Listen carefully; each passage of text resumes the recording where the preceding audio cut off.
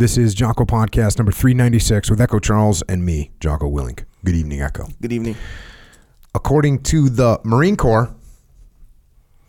quote, physical fitness includes a set of characteristics that people have or can achieve relating to their ability to perform physical activity. Our service members must demonstrate the ability to physically accomplish all aspects of the mission while remaining healthy and meet the criteria for deployment, retention, and continued military service. Many components of physical fitness are shared across the services. The common thread among them is that service members and their families benefit from a holistic approach to physical fitness. A well-rounded physical fitness program should include varied cardio training, balanced strength training that includes core strengthening exercises, flexibility, speed, and agility training, appropriate amounts of sleep and recovery, and effective mind-body programs such as yoga, martial arts, and meditation. Physical fitness is a fundamental element of one's physical and mental health, mission performance, and readiness. End quote. And that is what the Marine Corps says about physical fitness. And similar statements to that are made by all the military branches and special operations. These ideas are taken to an extreme in many cases, but these philosophies are not only applicable to the military. The same things can be said for any human being in any walk of life. It is better to be stronger, faster, and healthier.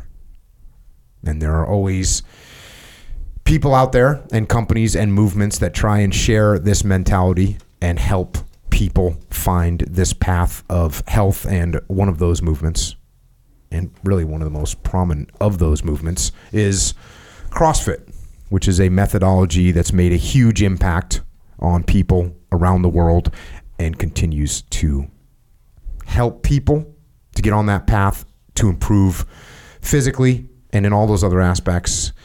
And CrossFit right now, currently, is being led by a veteran Marine infantry officer who graduated from the United States Naval Academy, who served in both Iraq and Afghanistan, got his MBA from Stanford, worked at some little tech companies like Google, Facebook, and Pinterest.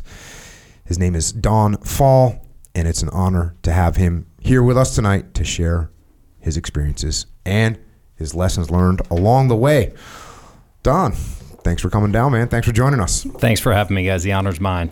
Yeah, pretty wild little story you've been on. Little wild ride you've been on. Never would have predicted. From the Marine Corps to Pinterest. I say Marine Corps to cupcakes and ponytails, so you can't write it. We might have to dive into Pinterest a little bit, because that's the one social media thing that I don't really get too well. Not made for people like you. Let's leave it at that. Okay.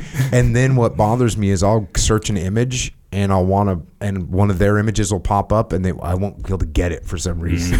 You know what I mean? It's telling me to sign in with something. Once again, by design. Yeah, they're trying to keep me at bay. They know you're coming. Awesome. Well, we'll get there. In the meantime, I always like to start at the beginning, how you got to where you are. So you were born in in New Jersey? Is that right? Little town called Allendale, right outside New York City, about 15 miles, Bergen County, New Jersey. New Jersey, is it far enough to be in the woods, or is it city? Suburb, like full-on suburb in New York City. Yep. Because there's places like the Pine Barrens that are full-on woods in New Jersey people don't think of. Oh, yeah. I mean, New Jersey, Garden State. Most people scoff at that, but there are big parts of the state that are beautiful. Yeah, and then there's the Jersey Shore, of course, right, as well. So there's a lot of variety in Jersey, but you're in a straight-up suburb. Straight-up suburb in New York City. And what'd your parents do? So my dad was a environmental engineer back in the 80s, like early days. So when the EPA was first established, started cracking down on companies, my dad worked for a company that would take processed waste, toxic waste, and process it. My mom was a nurse, so she went to nursing school, was a nurse until she got pregnant with me. And did you have any veterans in your family? I had an uncle who had been drafted in Vietnam, but was never talked about. I had both my grandfather served for a short period of time during World War II, but also it was never a topic of conversation. So I grew up in a family and in a town where The military service was not a thing. And I remember when I was talking to my parents about this the other day, when I decided to go to the Naval Academy, I remember friends of mine asking me like, hey, what happened? I thought your parents could afford college. My mom was telling me several of my teachers called her and said, how could you let your son do this? Dang. Yeah, which is really unfortunate. That's why. So before you got to the academy, you're growing up. What are you doing in high school? Are you playing sports? You playing all sports? What are you doing? I was super into sports as a kid. Unfortunately, not really great at any of them. Played football, basketball, baseball, soccer. Really wanted to be an athlete, and but was never great. I knew I had no shot of playing at the next level. So I graduated. It's funny, Dave Castro and I have a really similar story. I graduated high school with a chip on my shoulder, because I was never as good an athlete as I wanted to be. Did you train hard? I did. I would say I was somewhat disciplined, but I didn't really learn true discipline until I went to the Naval Academy. And what about just the training programs back then? I mean, there wasn't like... Didn't exist.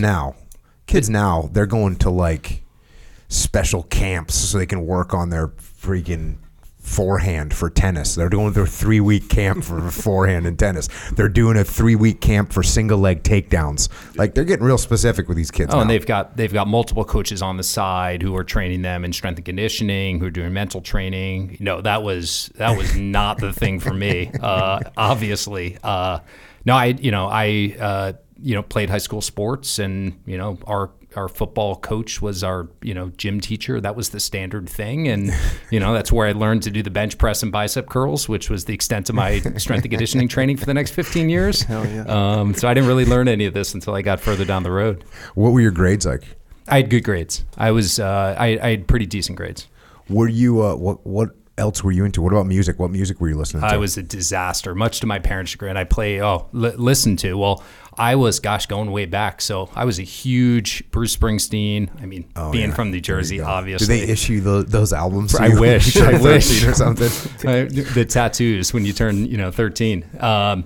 Big John Mellencamp fan, Bob Seger, and then the full 80s craze. So I was a child of the 80s and still an adult of the 80s. It's when I train now in the mornings, I beg the coaches to put the 80s mix on. Everyone else hates it. And so at some point though, you figured out you saw the Naval Academy. How'd you see the Naval Academy? Yeah, I got exposed to it. Actually, there was a weekend visit when I was a junior in high school, and I was thinking a little bit. My parents definitely drummed into me the importance of service. So I volunteered with the ambulance corps as an EMT when I was in high school, and I did Boy Scouts for a short stint. So my parents were really big on giving back. We knew growing up that we were very fortunate. And so my parents just, certainly emphasized service. And so I went and checked out the Naval Academy. I thought something in the military might be interesting. Went down for a weekend, had absolutely zero exposure to the military before this, no understanding of what I was getting myself into. But I remember going down for the weekend and just being struck by how fundamentally different it was from every other college experience. So the other visits that I did, and it totally clicked to me. So I came back from that and said, this is my thing. This feels really hard. I have no idea if I'll want to do this for the rest of my life. I'm 17. I don't know anything. But even if, I do my 5 years after graduation and get out, I will have had exposure to a bunch of life experiences that'll be good for me. Did you understand the difference between the Navy and the Marine Corps? No, not at all. And when I went to, I really did my homework. That's so crazy. I mean, it's not like it was a big decision. I was just committing a decade of my life. So I showed up and I thought, if you had asked me on day one, I would have said I wanted to be a backseat pilot. I didn't have the eyes to be a pilot. So I thought, maybe I'll be a naval flight officer backseater. And then got to the Naval Academy and got exposed to, they expose you to each of the different parts of the Navy and the Marine Corps. And, once I experienced the Marine Corps, it clicked. How was the check-in plebe summer and all that stuff? Was it a shock to the system?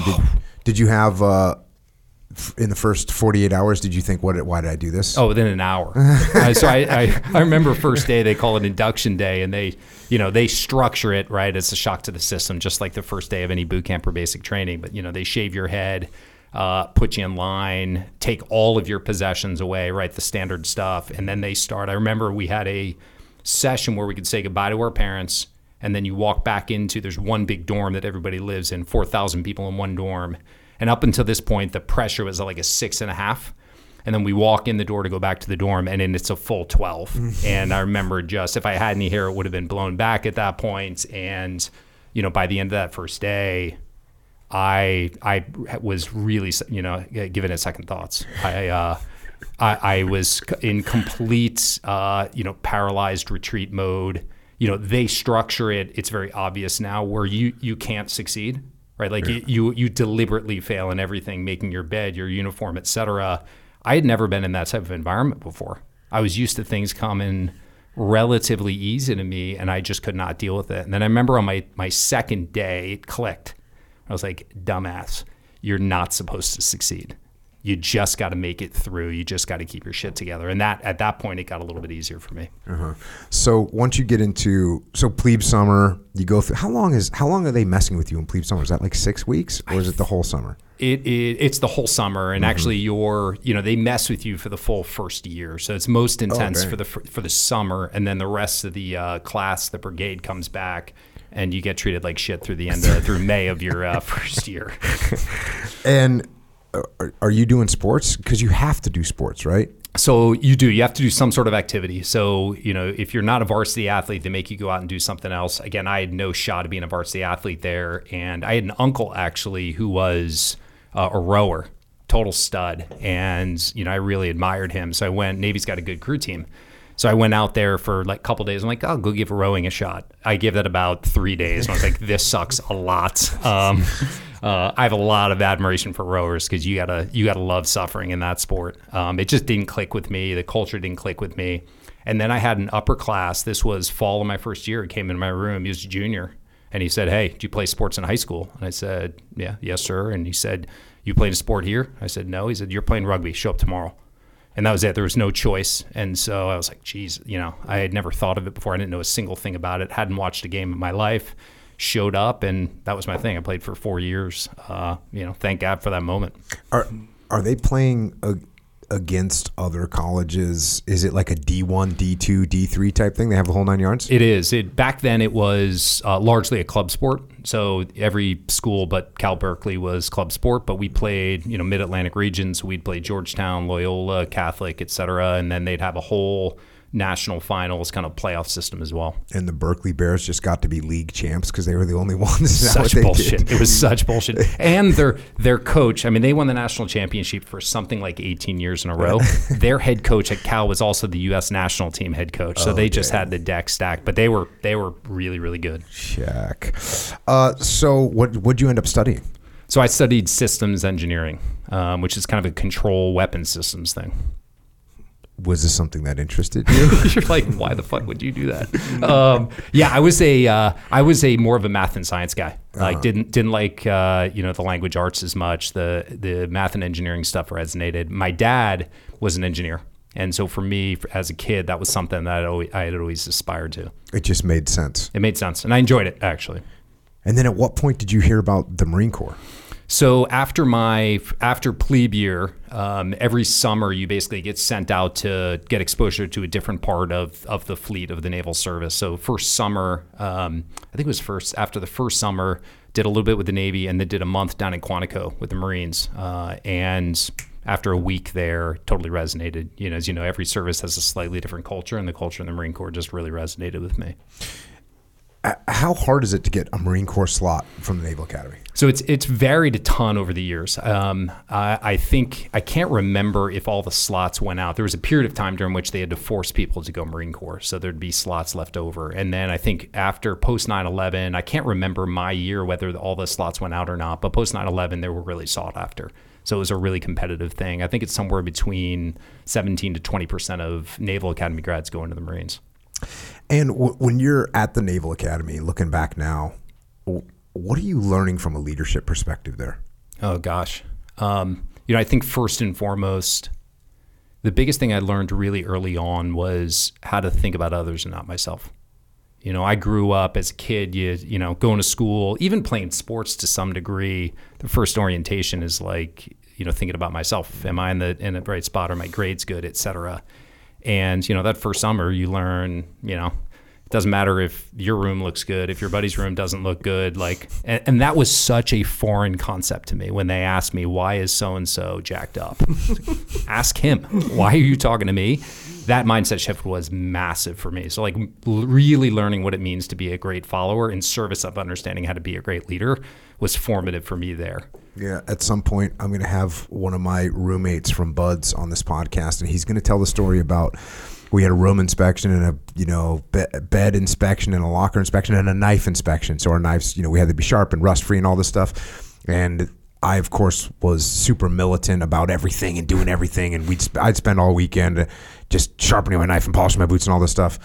And so the instructor comes in and picks up my knife, and they would shave their arm with your knife, and if it could shave their arm, it's a pass. And so he takes my knife and shaves his arm.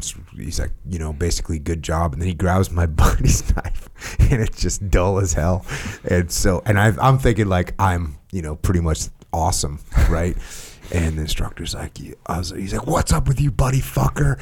You couldn't even help your friend. And he takes my knife, and we had the bunk beds with there's like a metal rod across the bottom, and he takes my knife and just like straight into this rod, like 10 times. There's just big giant like C-shaped divots on the whole knife, and then I had to go hit the surf. So yeah, you learn pretty quickly that just taking care of yourself is not going to work out too well. Yep. And then on the summer cruises, so once you decided you're going to the Marine Corps, did you go to do something with the Marines every summer? I did, let's see, yes. So, following summer then, so after your sophomore year, and I'm probably screwing up years here. I think I did every summer something with the Marines. I did that initial session, and then I went back for an intense a month where you did a month in Quantico, and then I did another month in the fleet. So you would do a couple of weeks. I did a couple of weeks with a ground unit, and then a couple of weeks with the Aviation Squadron. That was after my junior year. To then set up graduation. Did the dream of being a pilot or a backseater just die some point? Yeah, it did. It did. I didn't have any interest. Two reasons. I didn't have interest in being a backseater. Mm-hmm. For me, it was for me front seat or nothing, and actually just being an infantry leader really resonated with me. How bad was your vision?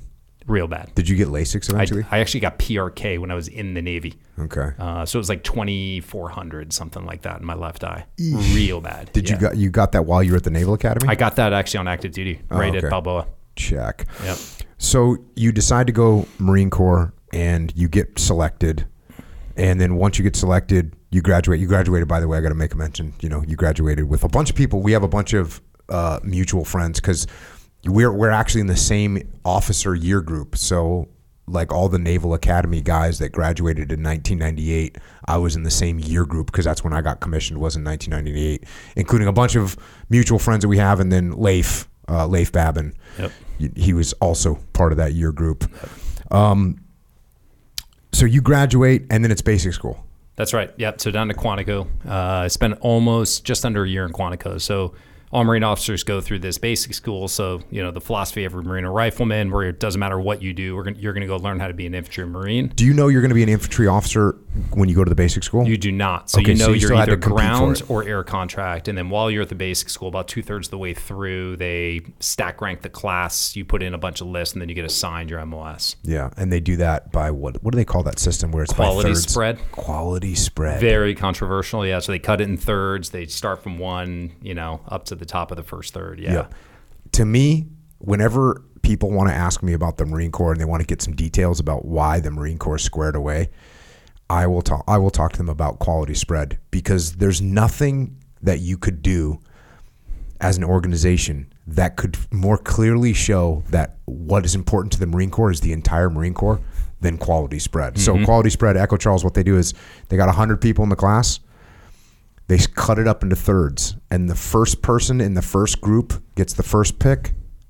The first person in the second group gets the second pick. The first person in the third group, this is ranked on order of achievement. Yeah. So you could be a really, really great person and still get one of the last picks. You could be in the top third of the class and get one of the last picks in the class. So but it shows that the Marine Corps puts the Marine Corps above the individual. Always. Without question. Mm-hmm. When you're at the basic school, was there any challenges that you faced? Oh, for sure. Yeah. What was hard?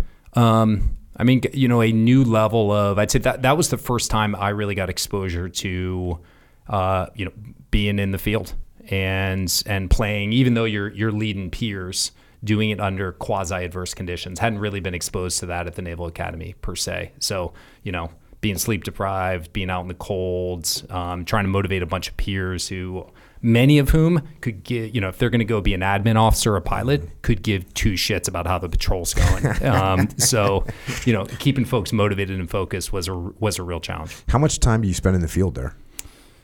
In the basic school, so we did TBS first. I'd say, probably maybe 10% of the time. You do a lot of class stuff.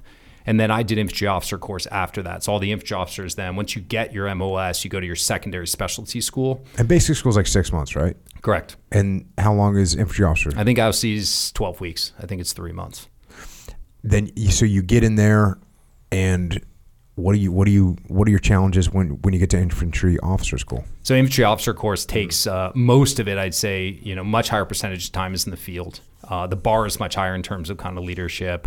Ratcheting up in terms of the adversity around, sleep, food deprivation, cold, that's all dialed up. And then you're learning a bunch of, strategy and tactics, employed under pressure again for the first time. So just lots of mistakes on that front, lots of learnings, again, surrounded by your peers, all of whom now you've got, a bunch of infantry officers. So, within this cohort of officers, the most probably type A, and learning how to lead in that group was definitely a big challenge. I had James Webb on the podcast, and he went through his, he did the same thing: academy, basic school, infantry officer course, 9 days leave or something like this, straight to Vietnam. Gets to Vietnam, they take him out like in a Jeep. They point to a ridge line, and they say, your platoon's up there on that ridge line. He walks up to this ridge line. There's no officer to relieve because the officer had been wounded or killed. There's some sergeant that's been running the platoon. He takes over the platoon. That night, they get into a significant firefight, and he has to call for fire. And I said, did you feel like you were prepared? And he looked at me and said, I was prepared. So that's pretty freaking outstanding that you can take someone that's never been in combat before, and the night they arrive in combat, they're doing significant call for fire. And that shows you, once again, the Marine Corps is a squared away entity without question. No doubt. Yeah. TBS was a great school. IOC was outstanding.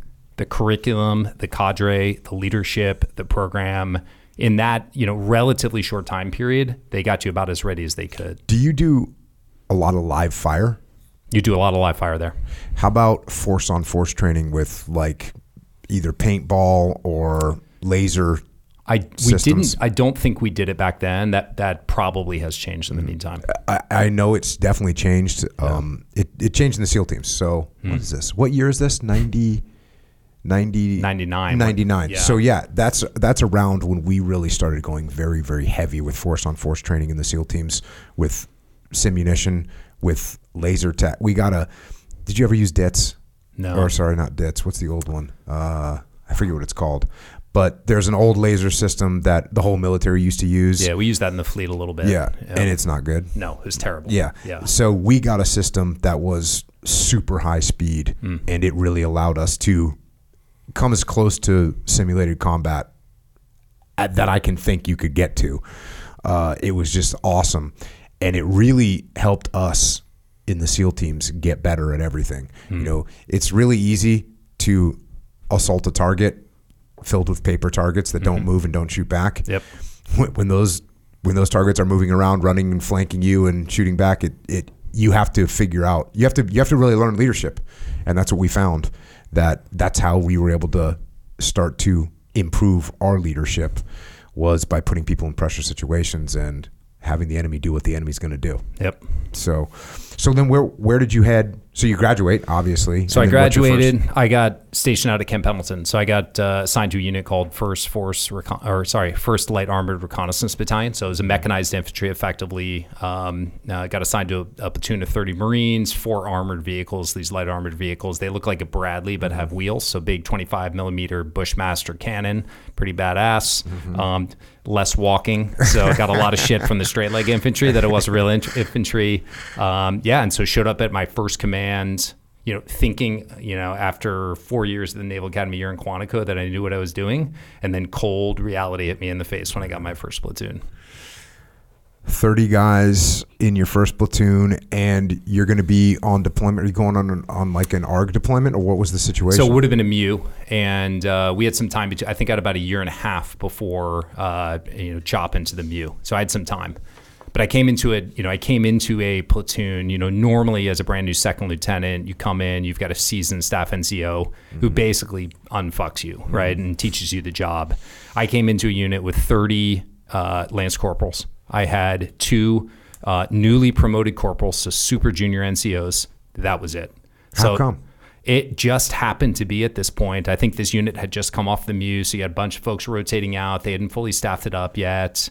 And so truly the blind leading the blind. Again, showed up on day one, and I was like, holy shit. And first, I was very fortunate in that my first commanding officer, first company commander, was prior enlisted, exceptional, and read me the riot act after about 2 weeks. And then I was very fortunate, got assigned a super seasoned sergeant, platoon sergeant, who was a retread. So he had been a sniper, Marine sniper during the first Gulf War. Had gotten out and then came back in and basically taught me the job. And so then you go through a workup? So I spent some time with that unit, go through a full workup deployment, and then chop to the MEU. You go through, basically the MEU workup cycle, about 6 months. And then I deployed we left in August of 2001. Oh, dang. Yep. When you're in this position, this is something that gets talked about in leadership all the time. You're in this position, you're obviously not experienced, and yet you're in charge. What are some of the mindsets that you and some of the strategies you used when trying to lead these, these Marines? I mentioned I was really lucky to have this pretty amazing commanding officer, and he after a couple weeks called me in and asked me the question you never want to get: how do you think it's going? You're like, oh shit. And so I can't even remember what I said to him, but he said, you need to stop running around and trying to do your Marines' jobs for them. Mm-hmm. Your job's to lead. You need to give them the space to make mistakes. So I'd come out of this, world growing up, world of the Naval Academy, where largely my performance was within my control. My grades, even military performance at the Naval Academy, there's a little bit of leadership, but it's largely how you show up. And I show up here wanting everything to be done well because I've got a high bar, a high standard. I haven't learned yet what it means to lead under those conditions.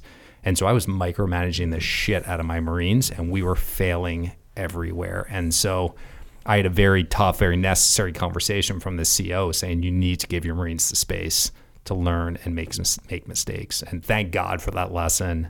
So that was a really big one for me but it was still hard, honestly. Like, I was not wired to be comfortable with mistakes and things not going well. So, being able to get a little more comfortable with that, give my Marines a little bit of space, make mistakes was a really big learning experience for me. Yeah, I've been explaining that to people quite a bit lately. When you use decentralized command, there's risk involved. Mm-hmm. There's risk involved that, hey, the people that are on the front lines, they might do 9 things right, and that feels great. And that 10th thing might not be quite what you would have done. It might even be a little bit outside the box. And if you decide, okay, well, you see, decentralized command doesn't work. I just need to control everything. Then you're going to get back to the point, which is what you just talked about, which is another thing people have a hard time understanding.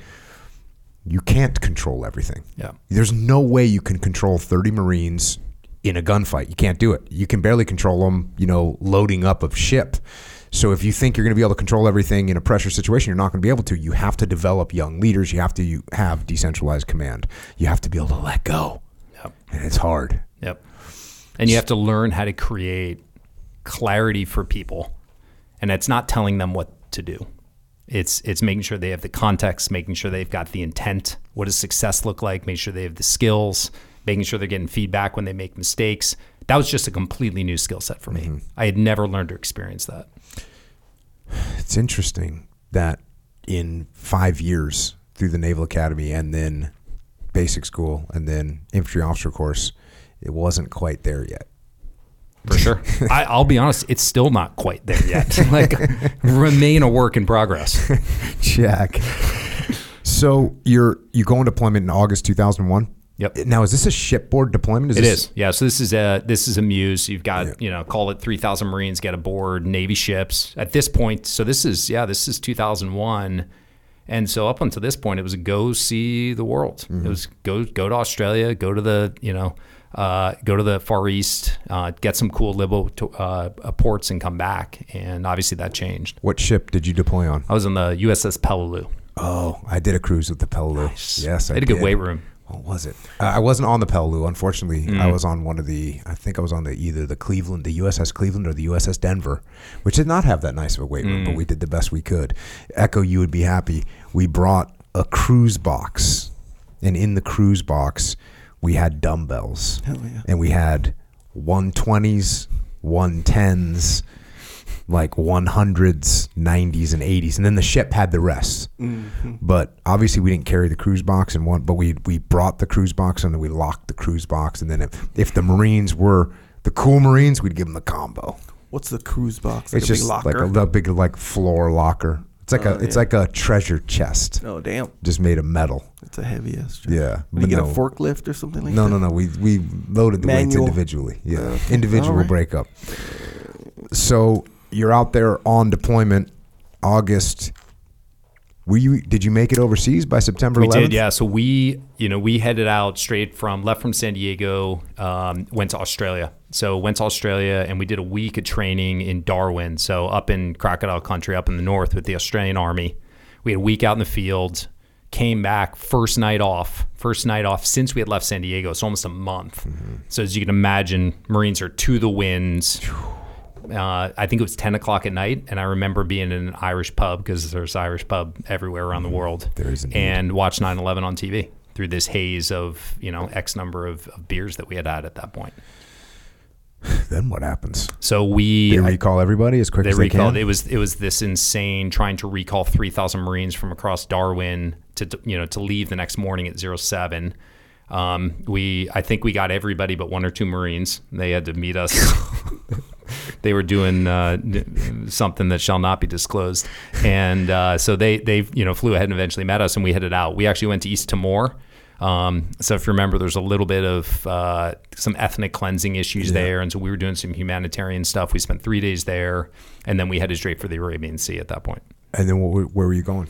So we ended up sitting off the coast of Pakistan, and so this is probably now, late October of 2001, starting to do the planning for the invasion. And so we did the MEU. Basically, we took our hovercraft into a little Air Force base in southern Pakistan, and then flew from Pakistan into southern Afghanistan, just outside Kandahar. How was the attitude of the troops?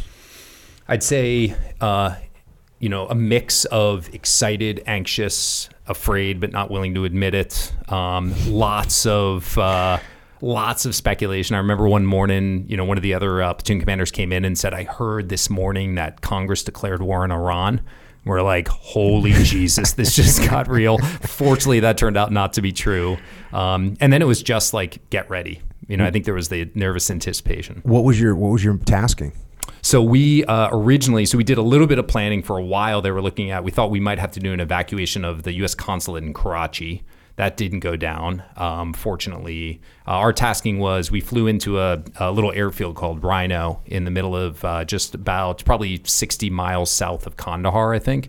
We flew into there, and then we drove into Kandahar and secured the Kandahar airfield. And then that became a hub where we started bringing in, other conventional units, humanitarian supplies, and we essentially did security operations in and around Kandahar, looking for, Al-Qaeda, Taliban. What was the atmospherics on the ground when you got there? At this point they were super disorganized. It was surreal. I remember, we landed in this airfield where there was no one, and then we drove through the desert, didn't see a person. And then as we started getting closer, we were literally just driving through farms and these little mud huts, right, as you see over there. And we had a translator with us, and I remember talking to them, like, oh yeah, we haven't seen these in, it's been 20 years since the Russians were here. But so there's an element of like, we've seen this movie before. And And then, a lot of, I'd say kind of, uncertainty around what was happening in and around Kandahar. So where are you based in Kandahar? We're based at the airfield. At the airfield. Yeah, so we secured the airfield. We were basically sitting in fighting holes around the perimeter of the airfield. What are you eating? MREs. How long are you in there for? We were there for, I think, about 3 months. Once you had the airfield secured, now they send you out on patrols to go make contact with the Taliban? Or they send you out to make contact with the local villagers? Like what? It was a little bit of both. Yeah, so we did a little bit of, it was security operations in and around the kind of hub of the airfield. So we would do a mix of just going out and trying to gather information, intelligence. So talking to local farmers and villagers about what was happening. There were a couple interdiction operations around one of the major highways that ran east, trying to catch some of the Taliban leadership that was still there. Were you thinking about IEDs really? We were not, but we had unfortunately we had a couple Marines step on a landmine at the airfield. So there were, I don't know how many thousands of landmines there from who knows when. They could have been Soviet era, and unfortunately we had a Marine step on one, and he fortunately survived, but lost part of his lower leg. So that changed the calculus really quick for folks. But that you were looking at as if it was could have been some old Soviet. You didn't really know. Like maybe the Taliban left it this time, or maybe it's just been here for 25, 30 years. Because you would drive, as you drive around there, you'd have these villagers would mark the minefields in the area. They put white rocks there for cleared minefields and red rocks for ones that were not cleared. And so you'd see old ordnance sticking out of these farms. It was crazy. Yeah, I got to kind of see the escalation in Iraq. I didn't fight in Afghanistan, but in Iraq, between like 2003, 2004, 2006, like the escalation of the threat of the IEDs went crazy. And in Afghanistan was worse in a lot of ways. From what I can tell, the way it went from sort of like IEDs weren't really a thing. Mm-hmm. And when they happened, you're like, oh, it might've been some old, to this is an absolute horror show that we have to be completely paranoid about every step we take. Yeah, we were lucky. I think we were there at a time where it was very offensive for us. It was still very early, so there wasn't much of an organized counteroffensive at all. So we didn't have to really think about or deal with those issues. And then what was your op tempo like? Was it going out every night? Was it going out every other night? We were going out, I'd say probably once a day for kind of limited work in and around the area. But it wasn't crazy. And then it's back MREs. Did you have any like bathrooms, shower facilities, anything like that? We did not. Big negative. And I will say I got the privilege there of serving. General Mattis was the task force commander. Right. Amazing. So he actually came and he met us in the middle of the desert and rode in with us on our lead. He insisted on being the lead LAV, driving into Kandahar. What was his job? He was he got appointed Task Force 58 commander. Hell yeah. Amazing. So he came in with us, and he was, what an extraordinary guy. I remember so many moments from, our Marines were sleeping in fighting holes. They had the headquarters element in the terminal. We had a bunch of Air Force come in. Of course, the headquarters element gets the terminal. Well, but General Mattis, early on, he said, nobody will sleep on cots. If our Marines sleeping in the dirt, you will sleep in the dirt. Marines will cold weather gear. Not a single senior leader will get cold weather gear and wear it until every single junior Marine has it. He personally supervised it. You'd hear stories. I would walk the lines at night, doing the check on my Marines, and more, frequently General Mattis would be there at 2 a.m, sitting next to a Lance Corporal, talking to him about where he's from and, asking him very thoughtful questions around, hey, what's your mission? And, it wasn't just getting to know him. He was inspecting us as well. But that is a guy that Marines would walk through fire for. Hell yeah. So any significant events that left an impact on you as a leader there? I remember at the time having this moment of, I think when you're for me at least, I felt like you've got the privilege of being in command because for a host of reasons, but being in a position where you had the ability to think about others first. So you almost didn't have that. I didn't have as much time to think about. I was scared, of course I was, but being in a position where my first every day was, let me make sure my Marines are taken care of. Are they focusing on the right things? That was a really big takeaway for me, as well as, look, as we know, like at the end of the day, my Marines were largely 18 and 19-year-old kids. I had a Marine who was 6 months out of high school. These are kids. And seeing how they showed up under the most stressful and adverse of circumstances, man, what a privilege to get a chance to witness that. Yeah, the amount of responsibility that some Lance Corporal has sitting out in a fighting position, making decisions that only he is going to be able to make at that moment in time. It's a pretty amazing thing to witness. It is. So how do you guys redeploy out of that situation? Do they fly you on helicopters back to the ship or something? We flew on C-17s back. I can't remember. We flew into Bahrain. So okay. I think we flew on C-17s out to Bahrain and then redeployed from there back out to the ship. And is it what year? So it's still Iraq. That's early 2002. Yeah. Oh yeah. Exactly. So did you feel like we kind of just did it? I know, like my first deployment to Iraq 2003, got back in 2004, got home in 2004. I felt like, man, I'm lucky I got to do this. Like this war is going to be over soon, and we'll all carry on with the rest of our careers. Did you have that feeling? For sure. Yeah, and we were lucky in that I just happened to be on deployment. So when I got back, we were the only Marines in the Marine Corps who had served in combat for 20 years. Yeah. And so, came back from that. We got relieved by an Army unit. And so I came back, transitioned to my follow-on unit and thought that was it. Hey, but you had that combat action ribbon, yo. That's right, big time. Eating a lot of MREs, earned that combat action ribbon. So then you went to First Force, is that right? I did, yeah. So I when I got back, I transitioned over to First Force, and then I went into a schools phase. So Force does, you do an infantry tour. Most folks will come out of the infantry and then go to Force, and then they'll do all their schooling. So we have I don't know what they do now, what they call it, but we had a basic reconnaissance course, dive school. The recon course in Coronado, was that the That's one? right, yeah, cool. At the Amphib base, yeah. So we did a 3-month course there. I went to dive school in Panama City. Wait, how's that recon course? It was great. Yeah, I enjoyed it. Is it indoctrination, like beatdown situation, or are they teaching you? They're a little bit of both. Uh-huh. It's probably 50-50. It's hard, it's definitely some suffering, but it's not like buds. It's and not people like aren't quitting because they've already been. I don't think so. I don't think we had anybody quit. Is it hard to get selected to go to Force Rec, or was it? Because yeah, as on the officer side, the Marine Corps, back then there's only 3 Force Recon company size elements in the entire Marines. And each of them probably has 3 or 4 platoon commanders. So at any given time, there might be 1 or 2 open billets for officers, company grade officers in the Marine Corps. So a lot of it is timing. Mm-hmm. Does that line up for you? And then they had a mix of, you've got a physical test and then some interviews that you do as well. Did you cross the physical test or what? I did well on part of it. I almost did not pass the swim, actually. There was a rifle tow, and my form was shit on it. And I did like the last 10 meters underwater. Breath hold, just gutting it through. So, yeah. But you had a good record, and you'd been in combat, and you were like the first people on the ground. I mean, yeah, I was lucky.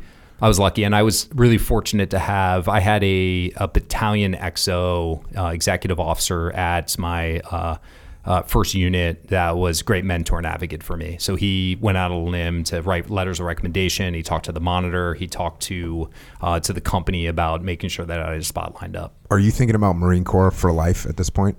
I'm probably, I didn't think I would serve for life, but I was open-minded around when. So going to Force, the Marine Corps has this philosophy where they want to build really well-rounded officers. So, unlike some of the other services, even on the Force Recon side, as an officer, you could not spend your career there. Mm-hmm. You could do a company grade tour for maybe 3 years if you're lucky, and then maybe you come back and command one of the 3 units as an 05 lieutenant colonel. That's it. And so I knew that going to that unit was also kind of a strike against you in terms of the career path, because they'd say, actually, if you want to be well-rounded, instead of going to Force, you should go do a recruiting tour. You should go learn this other side of the Marine Corps. I personally didn't have any interest in doing that. And I knew going to Force that it probably meant it was a little bit of a step back, but I didn't have aspirations of staying in for my career, but I wasn't, I also didn't say, hey, I'm going to get out after this tour. I was kind of, look, as long as I love what I'm doing, I'll stick around. That was the game plan. Yeah. So you go to the recon school, and then you go to dive school. Yep. Is dive school hard for you since you suck at swimming? It was hard for me. So do you actually suck at swimming? I do suck. I am comfortable in the water, but in terms of like stroke and speed, I'm awful. And I got really unlucky actually because I show up there and they pair you with a swim buddy, and the way they pair you with the swim buddy is they have everybody swim, and then they just go by speed. Okay, and I was a decent swimmer, not a really good swimmer, and then so I ended up second in our class in terms of speed. The number one guy was a former competitive swimmer, lifeguard in Hawaii, Ironman triathlete, total stud. Not the guy you want as your swim buddy that you're tied to when you're doing these underwater swims. And he dragged my ass all over Panama City. It was brutal. So wait, I said you sucked at swimming and you were number 2 in the class? Yeah, but I didn't say there weren't that many of us that were great swimmers. We had one guy that was great. I was enough to kind of get by. I could gut my way through it. Do you learn closed circuit when you're down there? Yes. Okay, so this is you get your full diving package. You're going to be a full-fledged combat swimmer. That's when right. you get done with that. And then what? Do you go to airborne after that? So you normally go to airborne. You go to airborne, then you go to free fall. But I got pulled out at that point of my school's phase to go to Kuwait. So this is now end of 2002. And they say, hey, just kidding on airborne. Why don't you come back, do a really quick workup with your platoon, and then deploy to Kuwait. I think we deployed in maybe February of 2002.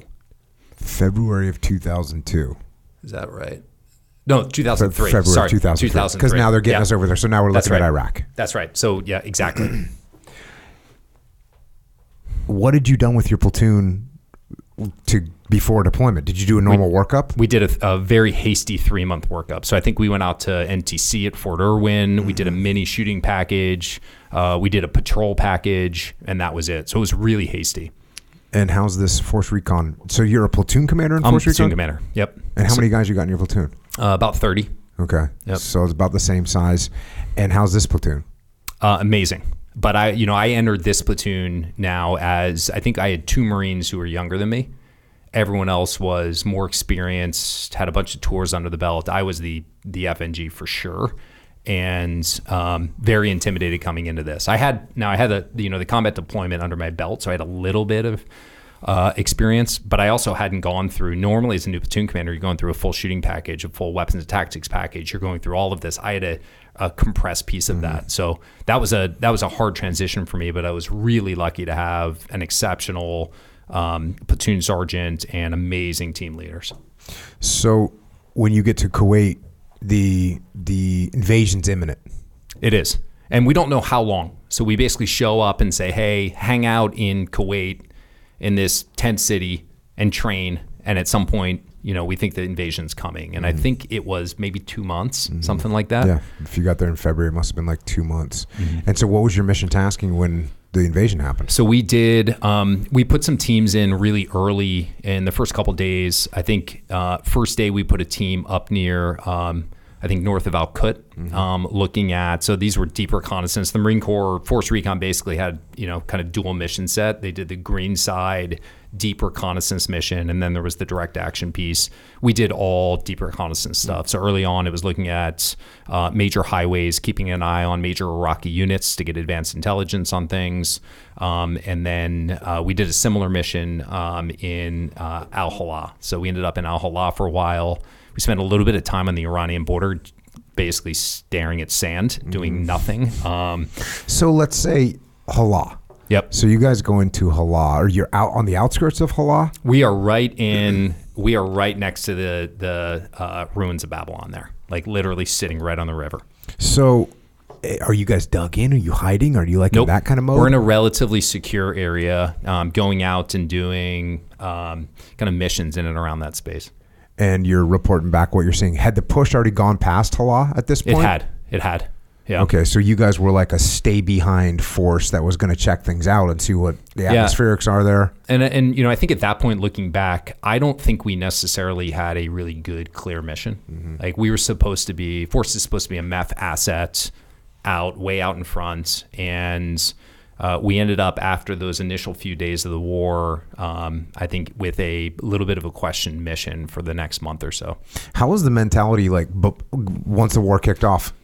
It was, I think some excitement, a little bit of, candidly, frustration. So we got into a couple places, like sitting up on the Iranian border, sitting in Al-Hala, where we were twiddling our thumbs and feeling like, gosh, we could be doing a lot more. We could be adding a lot more value. A lot of frustration from folks on the team. Yeah, I didn't know that you guys did those like kind of straight reconnaissance missions in that war. I didn't know that until you just told me. And that was just the initial kind of roll up. So, the division moved so fast. Mm-hmm. So it wasn't a long period. It was maybe a week, maybe. And then we ended up where, essentially behind forward lines, doing kind of local operations. Any significant thing happened there that not really leadership lessons learned? Well, definitely some lessons learned. We had, during that period, so I came into force and I worked for, my boss was the company commander, which that bill was an 05, lieutenant colonel in the Marines. I had a great lieutenant colonel when I came in, checked in, and then he got replaced. And the guy that we deployed with, our commanding officer there, was challenging.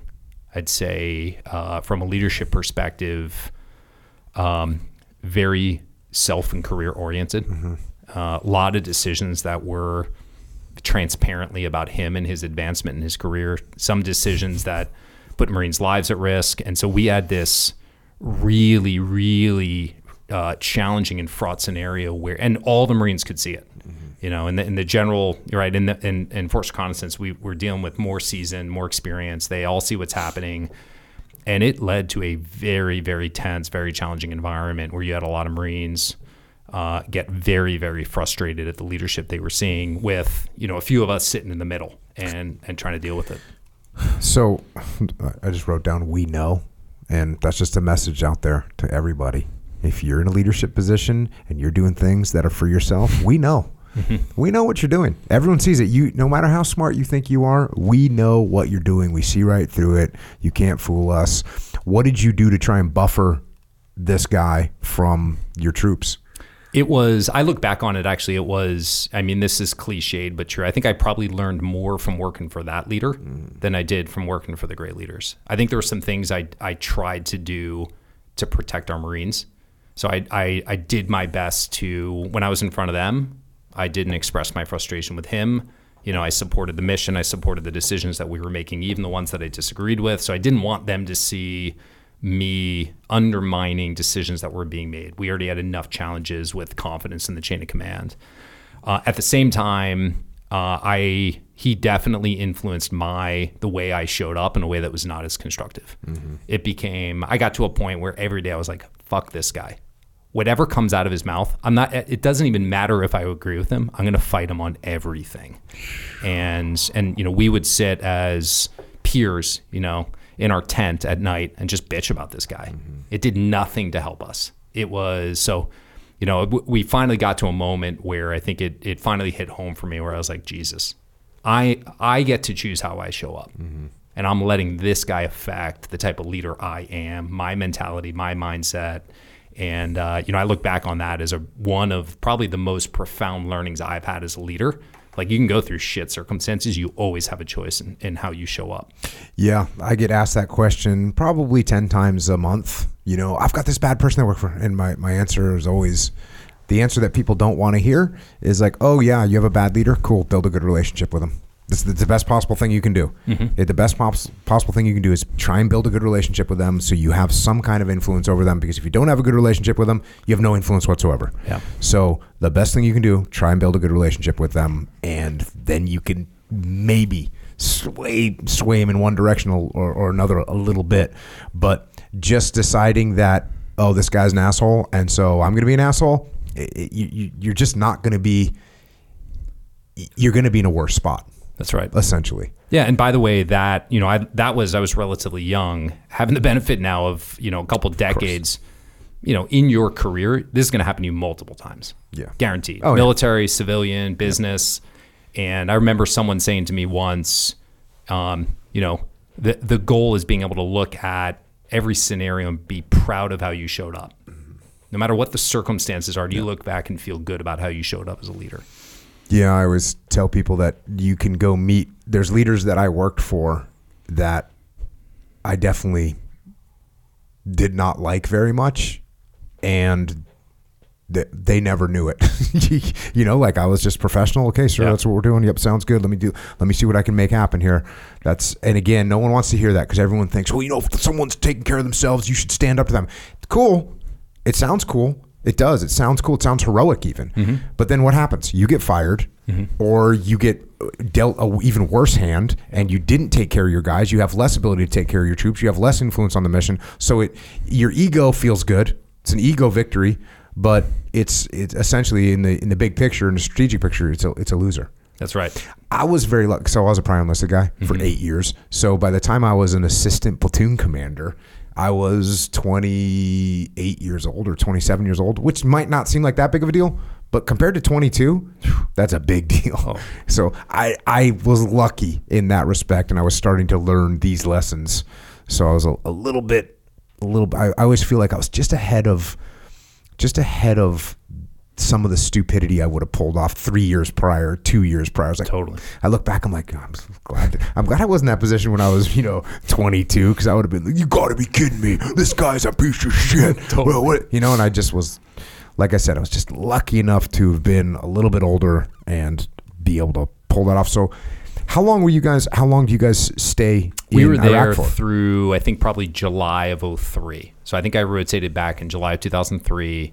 And at that point, so I'd been with the unit for a little over a year at that point, and would have gone into workup cycle. So deploy again with the MU, probably go back overseas. Would you have stayed with Force Recon? Yes. Okay. So I would have been able to finish out my tour there. And I decided at that point, I'm not working for this guy for another year and a half. Mm-hmm. And I spent a lot of cycles since thinking about that decision. And it was. For me, that my career in the Marine Corps was about trying to create the opportunity where maybe I could have a shot at being that platoon commander, and walking away from that was a hard decision, but I felt like it was the right thing for me at the time. Mm-hmm. And again, lots of mixed feelings looking back on it. So what's your move when you decided to get out of the Marine Corps? So, I decided at that point, hey, I'll get out, and initial emotion is excitement. I get to think about what's next, not being a Marine. I've been on active duty for 10 years, don't have to shave every day. I can go more than a week without getting a haircut. I'm growing a goatee, everybody. Exactly. If I could do that, I would do that. But and that was followed very quickly by terror of, holy shit, I have to get a job, and I don't even know where to start. And so I enjoyed a little bit of the San Diego summer, and then I thought, well, maybe I'll just go to grad school. I don't know shit about business. I actually spent some time here in San Diego interviewed. There's a bunch of military recruitment firms, and I met with some of them, and nothing that I saw there was interesting. And I went through this crisis of like, oh shit, what did I just do? They offer you, it's like they show you the entire menu, and you're like, I'm not hungry. Oh dear God. So I decided to go apply to grad school. So, studied for this test and applied and put my application in. And that would have been, this was summer of 2003. So it was to start in the fall of 2004. So I basically had a year. What'd you do for a year? Moved to Colorado and ski bummed. So did you grow up skiing in New Jersey? I did. Okay. Yep. So ski with my parents up in the Northeast, and had a buddy of mine. We would go to Killington, Pico, Jays Peak, and just the whole gig. The whole, sheet of ice here, sheet of ice there, for sure. Sharpen those edges, freeze your ass off. And so, I figured, hey, I've got some time. When am I going to have the opportunity like this? I was single, and so moved to Colorado with a buddy who I served with, and we had a great time. How long was your hair? It got pretty long. My hair does not look good long. I start getting these like wings on the side. It's pretty bad.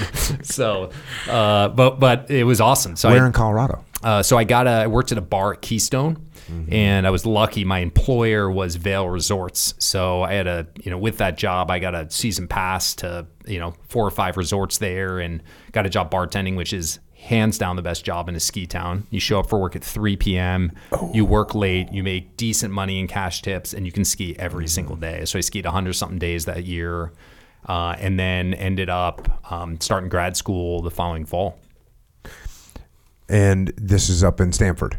Correct. Yep. And then how's this go down? How's this? Is you learning stuff? Is it cool? So I, went through another similar moment of you show up. This was for business degree, and show up, and most of my classmates are coming out of investment banks and consulting firms, and I know the lingo, or raising their hands in class. They've seen it all before. I knew nothing, and so huge crisis of confidence at this point of once again, shit, how am I ever going to find a job? The way, business school set up is you do your first year, and then you apply for an internship in the fall of your first year for that follow-on summer. And then you come back for your second year before you go work full time. And, so I applied for a bunch of jobs. At Stanford, they have this system where companies will come on campus. So let's say it's Morgan Stanley comes on campus, or Google comes on campus, and they say, hey, we're going to interview 20 people. You submit your resume if you're interested. They pick 10 of them. And then Stanford says, we want to give people who have non-traditional backgrounds a shot. So we're going to let people bid on the other 10 spots. So in my 2 years there, I didn't get picked for a single interview. So, kind of reinforcing this isn't going to work out. But fortunately, that seems weird to me. There's a lot of, I'd say, I was in the very early wave of post 9/11 veterans. Okay. So, today, tons of veterans who have done amazing things in the Valley, but at this point there were not that many. And a lot of these companies that are up and coming are only a few years old. So, I applied to Google in 2005, and Google hadn't been around that long. So you're dealing with... We don't need some freaking Marine here. They're we need this tech dude over Totally. here. So you've got a recruiter that's well-intentioned, has respect for the military, but looks at my resume as I don't even know what this means. Platoon commander. We don't need a platoon That's commander. That's right. Pretty sure we're not looking for that. Exactly. So I got lucky at Google because I had submitted my resume. There was a Naval Academy guy who was working there. I reached out to him. He was kind enough to grab some time with me and literally hand walk my resume to a recruiter and help translate it. What was his job at Google? He was working on the team that supported advertisers. So he was managing kind of a sales and operations team that supported advertising clients. And so this is after your first year at Stanford? So yeah. None of these companies select your resume. Stanford gave some of these companies your resume, hey, can we throw this dude this a bone? knuckle dragger, right? And so one of them was Google. So Google actually came through an outside. So I applied to a bunch on campus. Google, I had to work through this veteran. So I reached out to him and said, hey, would you mind? Is there anything you can do? I think I had applied directly, didn't hear anything. This is 2005. Google's growing like crazy and was super disorganized. So the only way I got my foot in the door there was through this other vet who was nice enough. That led to an on-campus interview. I met with a guy and went through the interview, and things worked out. And so this was for your summer internship? That's right. Okay. And then how's that summer internship go? It was great. I mean, it was, it's funny. I had not worked a single day in technology. My last job was, besides bartending, I had to experience, tending bar and lugging an M4 around. And so I show up on Google's campus, and Google's campus is for me, it might as well be a carnival. There are pool tables and ping pong tables, and it's this beautiful, spectacular, and incredibly intimidating for me. I remember I did my interview, and they had made me an offer for the internship, which I was pretty sure was a mistake. And I go to meet with the guy who I'm going to be working for, my host for the summer, and he's like, "Look, what do you want to work on?" And I'm like, "I don't even know what to say." And he's like, "I got 7 projects. Let me just read them off to you, and you can choose." So he reads through all of these projects. I have no idea what he's talking about. None of them mean anything to me. And the last one, he's like, "Hey, we're about to launch this AdSense API. And so we need someone to work on the, go-to-market strategy for the AdSense API." And I was like, "That sounds amazing. I'd love to work on the AdSense API." I didn't know what API stood for. None. I had to go look it up. So I go into that being like, I'm going to make a complete ass of myself. I know nothing about technology. I can't write a single line of code. My perception is you've got like the smartest people in the Valley working there. And I remember I had this amazing professor at Stanford, guy named Irv Grossbeck, who teaches a class on leadership there. Is exceptional. He built Cablevision, huge cable conglomerate. And he basically gave this advice. He said, look, just simplify things, like be useful and be liked over the summer, just when it comes down to that. So I showed up and, I worked hard and learned over the course of the summer that, a lot of the things that I had learned in the Marine Corps, a lot of the things I had learned, like turns out getting shit done, working hard, holding a high bar, being a great teammate, those things pay dividends in this completely different and foreign environment. So left that summer, had a great time, loved it, learned a ton, and left with an opportunity to go back there after my second year. So then it's another year at Stanford. What's your schedule when you're at Stanford Business School? So business school and law school are very different. At law school, you study a lot and learn stuff. Business school, the first year is like everyone comes in as like gunners, ready to do a great job, and then the second year is very social. So, and then the class bifurcates into the people that like want to spend their time on the academics. And my second year, I spent more time, with friends and classmates, and we did some volunteer stuff. And so, you had a few hours of class every day. Did a lot of training in sports. So you had a lot of former athletes. So we'd get after it together, and then a lot of social stuff as well. Like what sports are you doing at this point? So we are playing a ton of pickup basketball. We're doing, we had this big, actually pretty cool, they had this competition between West Coast business schools where it was a mix of charity and sport. So you would compete on raising money for Special Olympics. And then we would host all these schools at Stanford, and it was a weekend of sports competitions. And so you'd play flag football and basketball and softball and run a 5K and just get after it. We're not in the best of shape, so you have a lot of injuries after that weekend, a lot of pulled hamstrings, but it was a good time. Okay, what are you learning? I'd say mostly in business school. I tell folks now, like, you don't come out of business school with the next expertise to do any job in business. What you get out of business school is like broad exposure into frameworks, concepts, ways to think about things. So what is marketing? What is finance? How do you think about it? So if you do a good job, I think you can come out and ask the right questions, but you certainly don't come out with a level of expertise that sets you up to be really great in any particular role. So for me, I had zero business vernacular, zero coming out. So I learned a lot about that type of stuff. So then you graduate from there, and now it's Google. Now it's Google. Yep. So I go back. And how's that? It was great. So I went back to Google, and I got a chance to work on, so I worked on what was effectively kind of customer support and sales. And this is 2006. Do they throw you in charge of a team? They do. So that was really important to me. So when I came out of my first summer, I worked a little bit on in an area called product management. So at Google, I would say if there is an internal hierarchy of influence, product management is probably at the top. Product management and engineering at Google rule. So they're figuring out what the strategy is, what to build. And then I spent the other half of my time working on operations or customer support. And on the product management side, really interesting. You get to work with the engineering team, a lot more influence. I'd say was perceived within the Valley as a much more attractive career path. And certainly valued that way internally. But for me, I got to the end of the summer, had to choose, do I want to go the product management route or the operations route? And most people thought I was nuts to even think about it. Like, of course you go product management. And I decided to go operations because in operations, you had the chance to lead a team.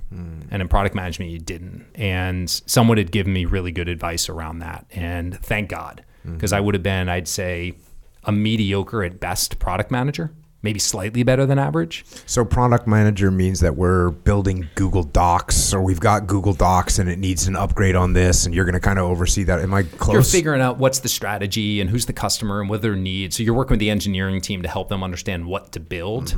Exactly. And then what's the job that you took instead? What I did instead was answering emails from pissed off users of the product, aggregating the top requests, dealing, managing a team of folks who are working directly with your customers, dealing with the day-to-day issues that come up as part of it. So customer support. I always said, like, for a long time, I always worked on teams that had the biggest like self-esteem issues within these companies. It was the teams that were perceived as like our work isn't as important as these other teams.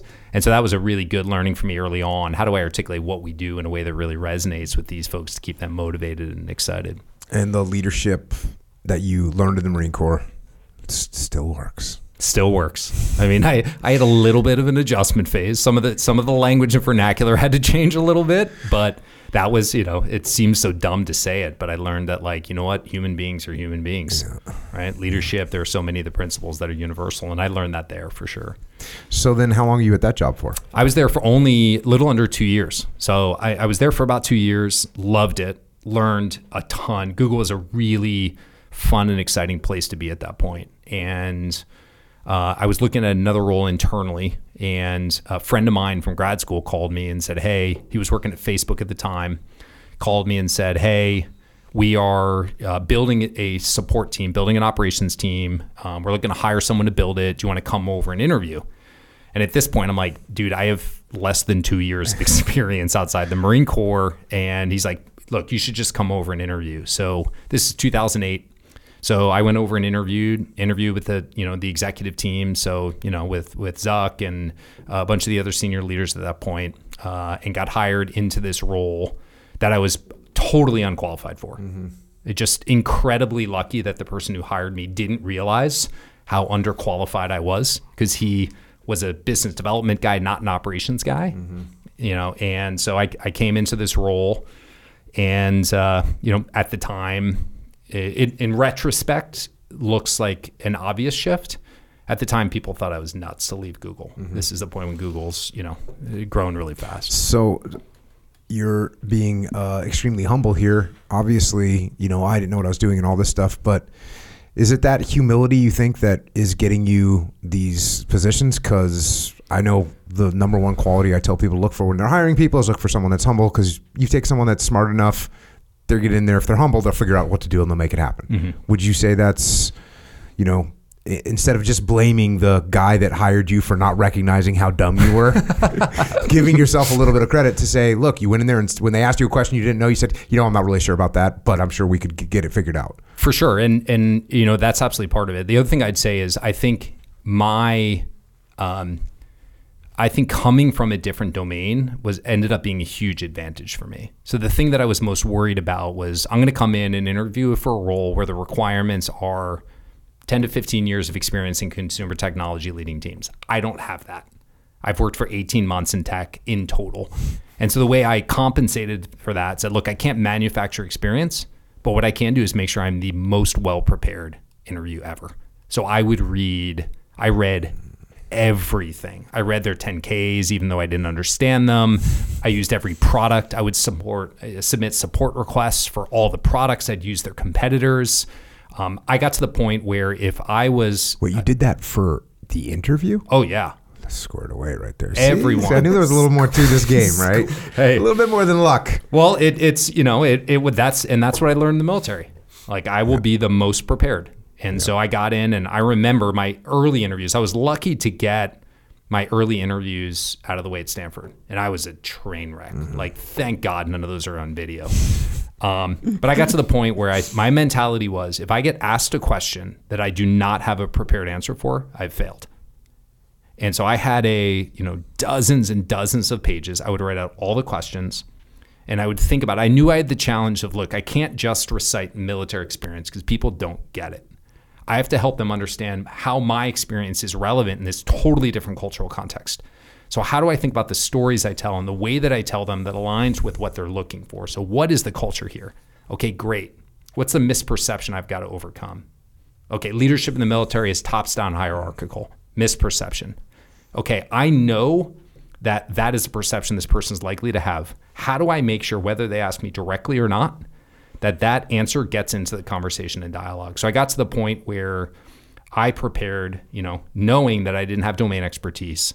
I walked in just about, and I still do that now. I think my aspiration when I interviewed for the CrossFit job, I'm going to be without question the most prepared person they talk to. Mm-hmm. This is 20 years into my career, and so that was something I learned early. What year is this? This is 2008 Facebook. So the economy already crashed at this point? It was just before. So this is February 2008, just before the economy crashes. Microsoft had invested at Facebook, just invested in Facebook. Facebook is making a little bit of money, but is mostly bleeding money. You know, the narrative at this point is everyone told me social media is you're never going to make money. You're an idiot.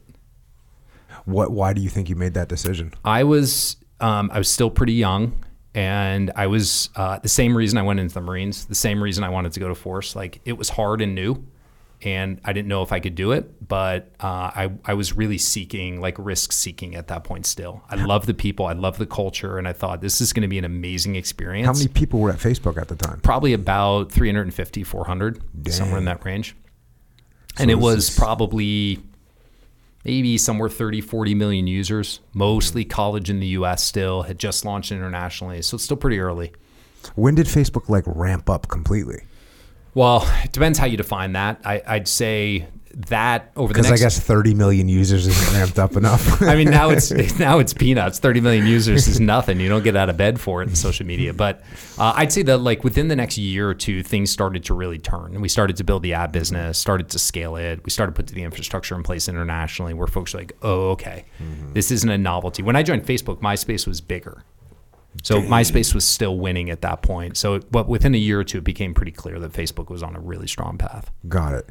So you get there, and what's your job while you're there? So I show up my first week, just left Google, and I'm supposed to come into this job managing this online sales team, which is basically selling medium-sized advertisers, getting them to buy Facebook ads.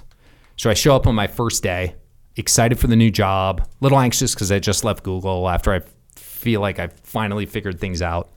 And my buddy who had introduced me there introduces me to another guy, and he says, hey, Don, meet so-and-so. And I said, oh, really nice to meet you. What do you do here? And he said, well, I manage a team that supports medium-sized advertisers. And he said, what are you going to do? And I said, I thought I was going to do that, but there's got to be a good explanation for this. So I go back to the guy who hired me, and I said, hey, I'm trying to be diplomatic. It's day 2. Hey, I talked to so-and-so, and can you help me understand your vision for this role? And he basically says, yeah, we're basically going to do, this guy reported to one of his peers. They did not get along. And he said, we're going to take all the most profitable advertisers from that guy's team, and we're going to manage them. Now, keep in mind, these two executives, my boss and this other guy's boss, both have a revenue number they're responsible for. They don't like each other. So my second day, I realized I have no job. This other guy's like, fuck off, basically. 3 days later, my boss pulls me in, and he's like, hey, how's your first week going? I'm like, well, a couple of bumps I didn't anticipate, but he's like, yeah, well, I'm leaving the company. So by day 5, I have no job and no boss. And he's like, but look, you're going to report to so-and-so. It'll be great. So I talked to this other guy. He said, in the meantime, if you've got some time, why don't you see if you can walk up and down University Avenue in Palo Alto and see if you can get some of the restaurants to buy Facebook ads. And so, yeah, I'm on my first week. Exactly. And I'm like, holy shit. And I just left Google. I have no job. My boss is leaving. And, so that next week I showed up, and I remember there was another inside sales team that they were trying to hire someone for. I'd never done that. And I just came in and said, I'm going to start building this team. And I know I'm not qualified to do it, but when you hire someone, I'll hand it over. And then you can figure out what to do with me at that point. So I brought in my business school textbook on how to build a sales team. I'm sure everybody was laughing at me and terrified, and started building the team. And did that for 3 or 4 months. And then a woman who I had worked for at Google came over, became my new boss. She consolidated a bunch of the operations under me, and things kind of grew from there. But it was a little bit of a shaky first experience. And then how long were you at Facebook for? I was there 4 years. And then what did you grow to? Like, what was your senior position, and how many people were you in charge of? So when I started there, the initial team was probably 4 or 5, and then took on some other teams. When I left, team was probably 600-700, and that's probably about 20-25% of the company. We had... So you grew from 5 people to what did you say, 600? 600-700, somewhere in that range, probably. Yeah. So we grew really fast. So insane growth. It's hard to onboard 600 people. When I was at Google grew with a similar capacity. We had no constraints on hiring. They said basically, if you can get people through the process, you can hire as many people as you want, which is kind of insane to think about. Facebook was a similar rate of growth. So we had to figure out, like, how do you preserve quality? How do you put the right process in place? But I got a bunch, I was so lucky. I got a chance to do so many things there. I got to open our office in Dublin. I got to open an office in India.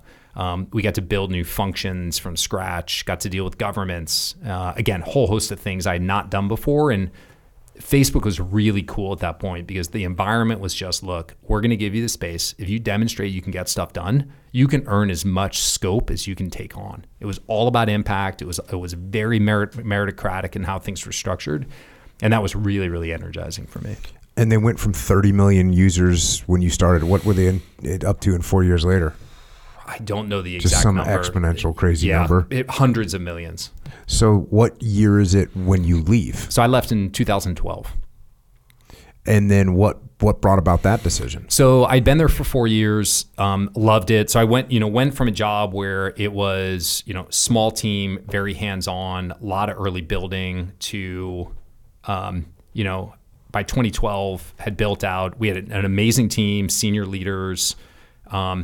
A lot more of my job became interfacing with other parts of the organization. And I felt like my personal kind of learning curve had slowed down a little bit. So I was kind of ready for the next thing. At this point, I knew what I was better at and I knew what I was not good at. And so for a little bit, they said, why don't you try something in marketing? Did not go well. Reinforced for me, that was not the right path. And so I loved Facebook. I wanted to stick around. Hold on, you're good at building sales teams, but you're not good at marketing? Yeah, different skill set. Expand on that. So on the marketing side, I think that the skill set around the storytelling, how to tell the creative stuff. The reason side. that you were an engineer in college and not an English major. Exactly Same right. thing. Exactly right. And on the sales side, a lot of it was about team and team building and structure and process. Those are the things that I was more comfortable with. I was, at this point, had talked to my boss and said, hey, look, I love it here. I'm ready for something new. There wasn't a role that really made sense for me. And then had a friend call me who was at Pinterest and said, hey, this is 2012. Pinterest had gone from hundreds of thousands to I think north of 10 million users in like 4 months, insane growth. And the team was about 35, 40 people. And he said, hey, we're building a team. What do you think? So it similar to moving from Google to Facebook, thought to myself, gosh, this is a great opportunity to go to another fast growing company. This friend of mine and some of the other leaders were some of my favorite people from Google and Facebook. So it felt like the team was an amazing fit. And it was a role that had the opportunity for some new learning for me. So not only operations, which I had done, some of the sales stuff, but managing now a senior marketing leader. So not doing the marketing myself, but hiring a marketing leader, building out early on our human resources and people team. And so it was a chance for me to kind of take that next step and learn a bunch more. Same thing, you roll into the interview, just study hard for it, be ready. And now you had a bunch of experience too. I had a bunch of experience. And actually the founder of Pinterest, I had worked with his wife. She was she partnered with me on the human resources team at Facebook. So I knew her well. She was good people. I knew the founder. And so I had a little bit of a relationship. He knew me a little bit through her and through some of the other executives who I had worked with before. In these tech companies, I know I've gone up and worked with a bunch of them and you see like what you were talking about earlier, they've got like the pool tables and like the Lego room and like all these things. And there was a while ago, I guess it was as the work from home stuff, and people were kind of talking about that. There was some video that came out of someone that worked at Twitter, and they were like lounging around all day. But when I work with those companies, like they're busting their ass, and the reason they have food there is so they don't ever have to leave, and the reason they have like a place to lay down is so they can lay down for half an hour and then get back to work. What kind of hours are you and your team putting in when you're at Google and Facebook and then Pinterest? Oh yeah, particularly Facebook was an incredibly intense environment. So and it was not a healthy period for me. So I was, 5-6 days a week. I'd roll into the office at 6 a.m., would skip the workout, eat like shit, work till, 3 days a week. I was there probably past midnight, back in at 6 a.m. the next day. You've got people there till 2, 3 a.m. grinding, That was pretty common. And when you were at home, you were working. Are you making a shit ton of money at this point? Not, at this point you have, the promise there was the equity, so what the company would be worth. And, that was there, I'd say. But what was driving people was the excitement and the impact and the culture. And early on, it was really, we can do this. We can do this. Yeah. We're going to win this thing. Yeah. It was exciting. And so that was that culture of people working hard. And you're right. Like, I think culturally, the inception of a lot of those things was in service of how do we enable people to work at their highest level of productivity. 18 hours a day. 18 hours a day. And I think at a certain point, companies get big enough where they still have all those amenities, but they don't have that, same drive anymore. And then you can see where it starts to become like, oh, you're in the Lego room again. Like, you've been in the Lego room for 2.5 hours. What's going on? And exactly. And I think at some point, I think early on, we understood the intent behind them. Everyone did. Like, this isn't so you can fuck off for 3 hours a day. This is it. Look, if you need to create some space, if you need to work it off because you're grinding, great. We're going to make that available. But the expectation is you're going to be here and get after it. And I think at some point when you lose the why and the intent behind it, and you've never heard it before, you have this really dangerous slippery slope where now the expectation is, wait, how dare you not serve me 3 meals a day? Yeah. And the wine bars, the multiple, oh, this corner over here is Asian food. This one's Italian food. This one's American food. And this is going 24/7. Yeah. It's freaking kind of amazing. It is. You see these things. But then I remember, like, you're going, oh, there's a bar here. These people aren't even going to leave. Like, they're going to have after work sit around and talk about whatever project they're working on and drink wine. I see what's happening here. Exactly. Crafty. Yeah. So the Pinterest thing, which we discussed a little bit in the beginning, which I'm not a huge, I don't understand Pinterest that well. But what was the deal? What's the deal with Pinterest, bro? Brief me on it. So should I be on Pinterest? I think you're probably safe not being on Pinterest. The idea is that it's a virtual pinboard, a place to discover and save the things that you're interested in and passionate about.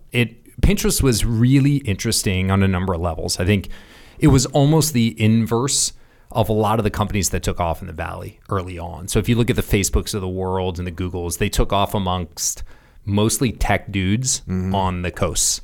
Pinterest resonated with women, Midwest, South, who were cultivating and crafting these virtual pinboards, saving things that they loved. And so it was really interesting for us early on. So it's a scrapbooking. It's a scrapbooking, right? That's exactly right. It's a virtual scrapbooking and kind of discovery thing. So it's not a surprise that I missed out on this gig. That you missed out on this thing. And it was really interesting for us over time thinking about how much of a push do we make in getting men on this? Or do we just double down because it's working so extraordinarily well for women? So where did that go? What was your job there? So I was, my title was head of operations, which was basically kind of managing the business teams. So it was when I first started, Wait, was this the COO or what's? Kind of. It wasn't that in title, but it was a similar scope in terms of role. So and how many people were there when you show up? About 35 to 40 total in the company. I inherited a team of, I think, 4 people. And were you getting offers for knucklehead.com as well? How did you select Google, then you selected Facebook, then you selected Pinterest? How come you didn't get a job at freaking we'reabouttofail.com? Pets.com. Yeah. Honestly, a lot of it was probably luck, and then some. I think coming out of Google, I was exposed being in an environment where you start to soak in what matters and you start to absorb some of the signal around things. I was going to say, it sounds like both Facebook and Pinterest had a trajectory that was visible. They had a 100%. Visible trajectory that you saw and you're like, yo. I was again, really lucky. Google, the other thing too is, looking back on this, really fortunate to get the job at Google. Coming out of Google was one of the only places that had the type of scale in the Valley that these other companies were looking to replicate. So if you're at Facebook and you're like, okay, we need to build a team that can support hundreds of millions of people all around the world and build an operations team that combines technology and people. Where do we find people who do that? Oh, let's go look at Google. So I was lucky to be in that place. And then I got Google and Facebook. And so I get the luck of like a little bit of the double whammy of it and all the lessons that come along with it. And that was a really interesting place where you're at these companies where the product, in the Valley, people will say product market fit. Like you build something that like resonates, and then these software things can just take off. And I joined right after, probably a couple of years after things had taken off at Google, a year or two after things had taken off at Facebook, the year things had taken off at Pinterest.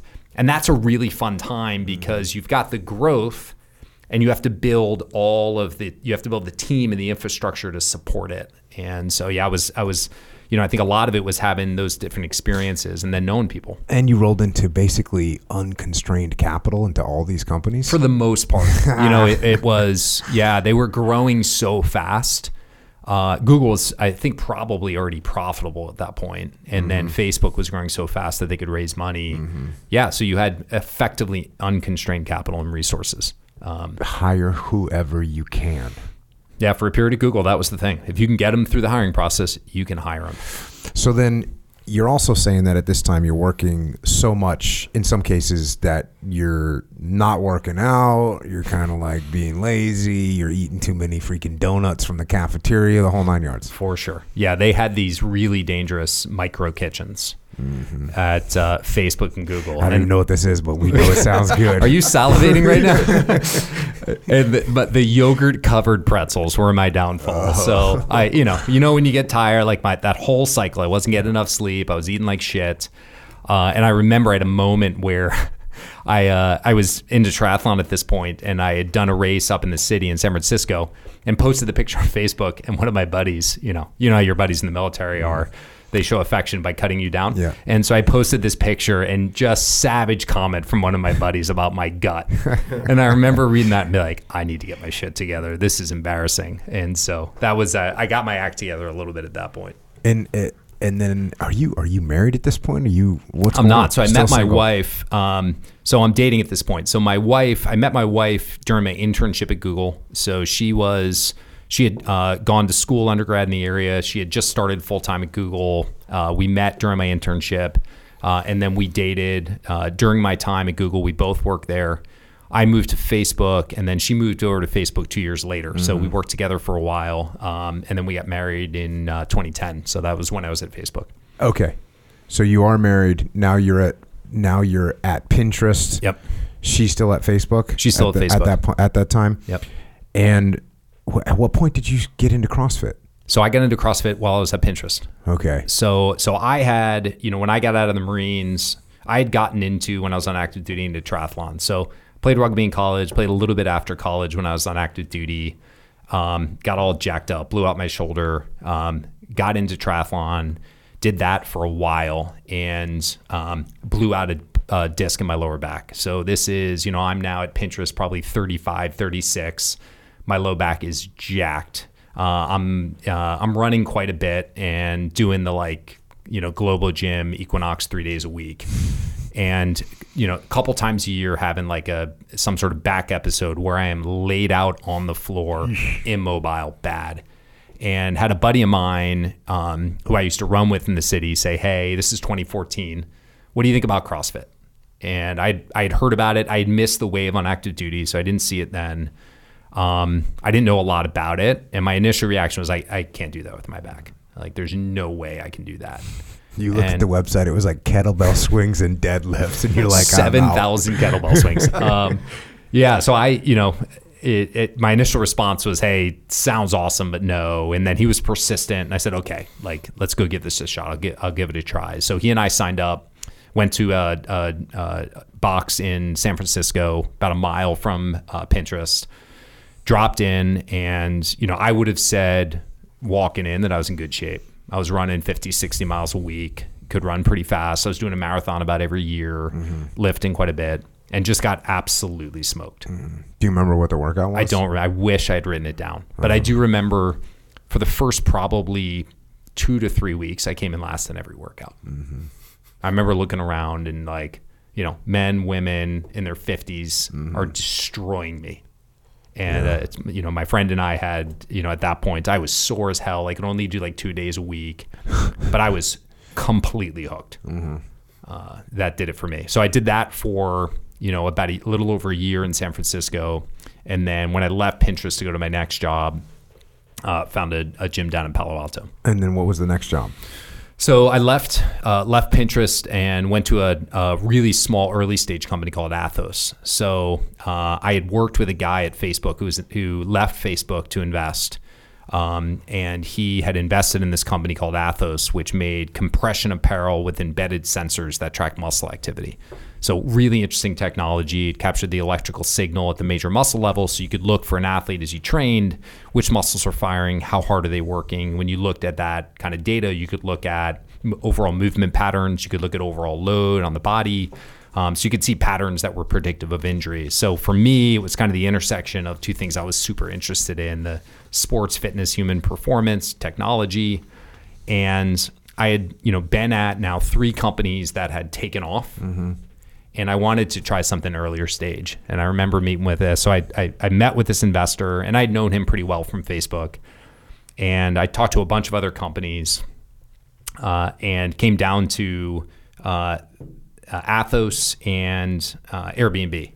And I'd gotten to know the founder at Airbnb, amazing, spent a bunch time there, incredibly impressed, great company, great culture.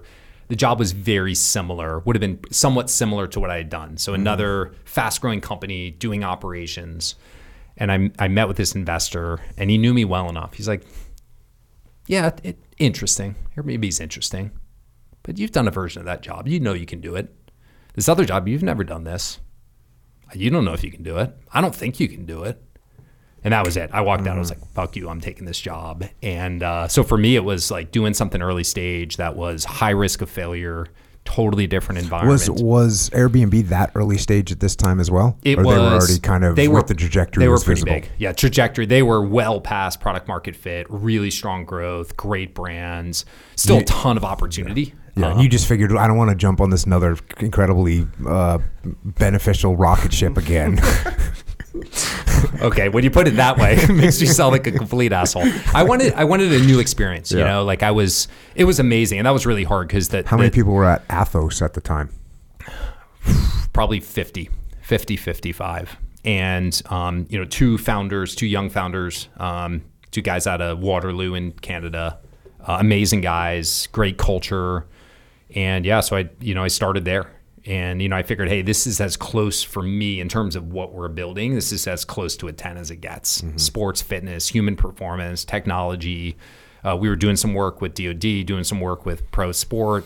Really, really interesting. And it was an opportunity to kind of learn this new stage. So this is like early in the wearables. Very early. So this is exactly the higher capability wearables. That's because right. This is tracking so other this parts is, of your body. when Fitbit's at its peak. So it was, hey, you got Gen 1 wearables, which was, in my mind, was, okay, there's a ton of demand here. But also, hey, Gen 1 is Gen 1. There's an opportunity to build something that's a lot more sophisticated than just movement. And so Athos was we had this really interesting data set. Like we could see what people's muscles were doing. So I thought in that there was a lot of potential and working in a space that was really fun. And then what happens with Athos? So I started there as COO and about 10 months in. So founder, amazing. The 2 founders, incredible. One of them was CEO. Both amazing entrepreneurs, amazing human beings. About 10 months in, founder and I switch roles. So he moves into a more technology-focused role, what he loves, what he's world-class at. I moved into the CEO role. First time for me being a CEO. And then, 6 years of battling the startup grind. And so, if there's a mistake to make early stage, we made it. I made it. Very humbling. I'm like, it turns out it's not as easy as Facebook and Google and Pinterest make it look. Doing this shit is really hard. Lots of cultural stuff that was hard. Being on the cusp of running out of money constantly, keeping people motivated, focused.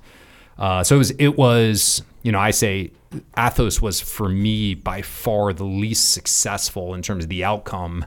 But, in my time in technology, my favorite experience and the experience I learned the most from as a leader, without question. Yeah, so you had some survivor's bias going into it, being that you'd just been a part of companies that were just rocket ships, and then you jump into this company, and it was 6 years you were there. I was there 6 years. Where is it at right now? It basically sold part of the team and wound it down. So we didn't make it. Yeah. And that's normal. That's just to let everyone know. That's 90% plus of startups. Yeah. And I knew that going in. Right. I was up at MIT and doing some work with them, and just the way that whole system works. It's sort of like, so the same things happens with book publishers. So book publishers, they buy 100 books. Mm-hmm. They give 100 people $100,000 to write a book, and none of them sell. Well, let me rephrase that. 3 of them sell. Yeah. And that's where they make all their money. And the folks up at MIT, when they talk about all the money that they're starting up all these, it's the same thing. They're gonna put money into 100 different businesses. 3 of them are gonna make it, mm-hmm. and they're gonna make all their money back and a lot more. Yep. So very similar math. Yeah. So you end up. So what happens at the end of this?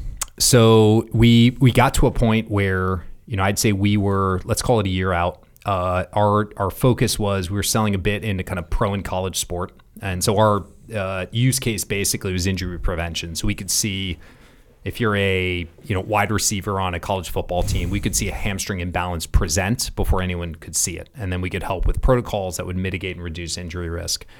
Great for college and pro sports, but college and pro sports is a shitty business. Mm-hmm. Small markets, very hard and costly to sell into. So it was great from a brand perspective. And then we were doing work with DoD actually. Mm-hmm. So, we looked and said, musculoskeletal injuries in DoD are catastrophic in number and cost. Most of them are repetitive stress. They can be mitigated. And so we were doing a bunch of work there. We had some early contracts with the Air Force, with AFSOC, down at Lackland, with some really good outcomes. But unfortunately just couldn't get to kind of cross the chasm and get to big contract.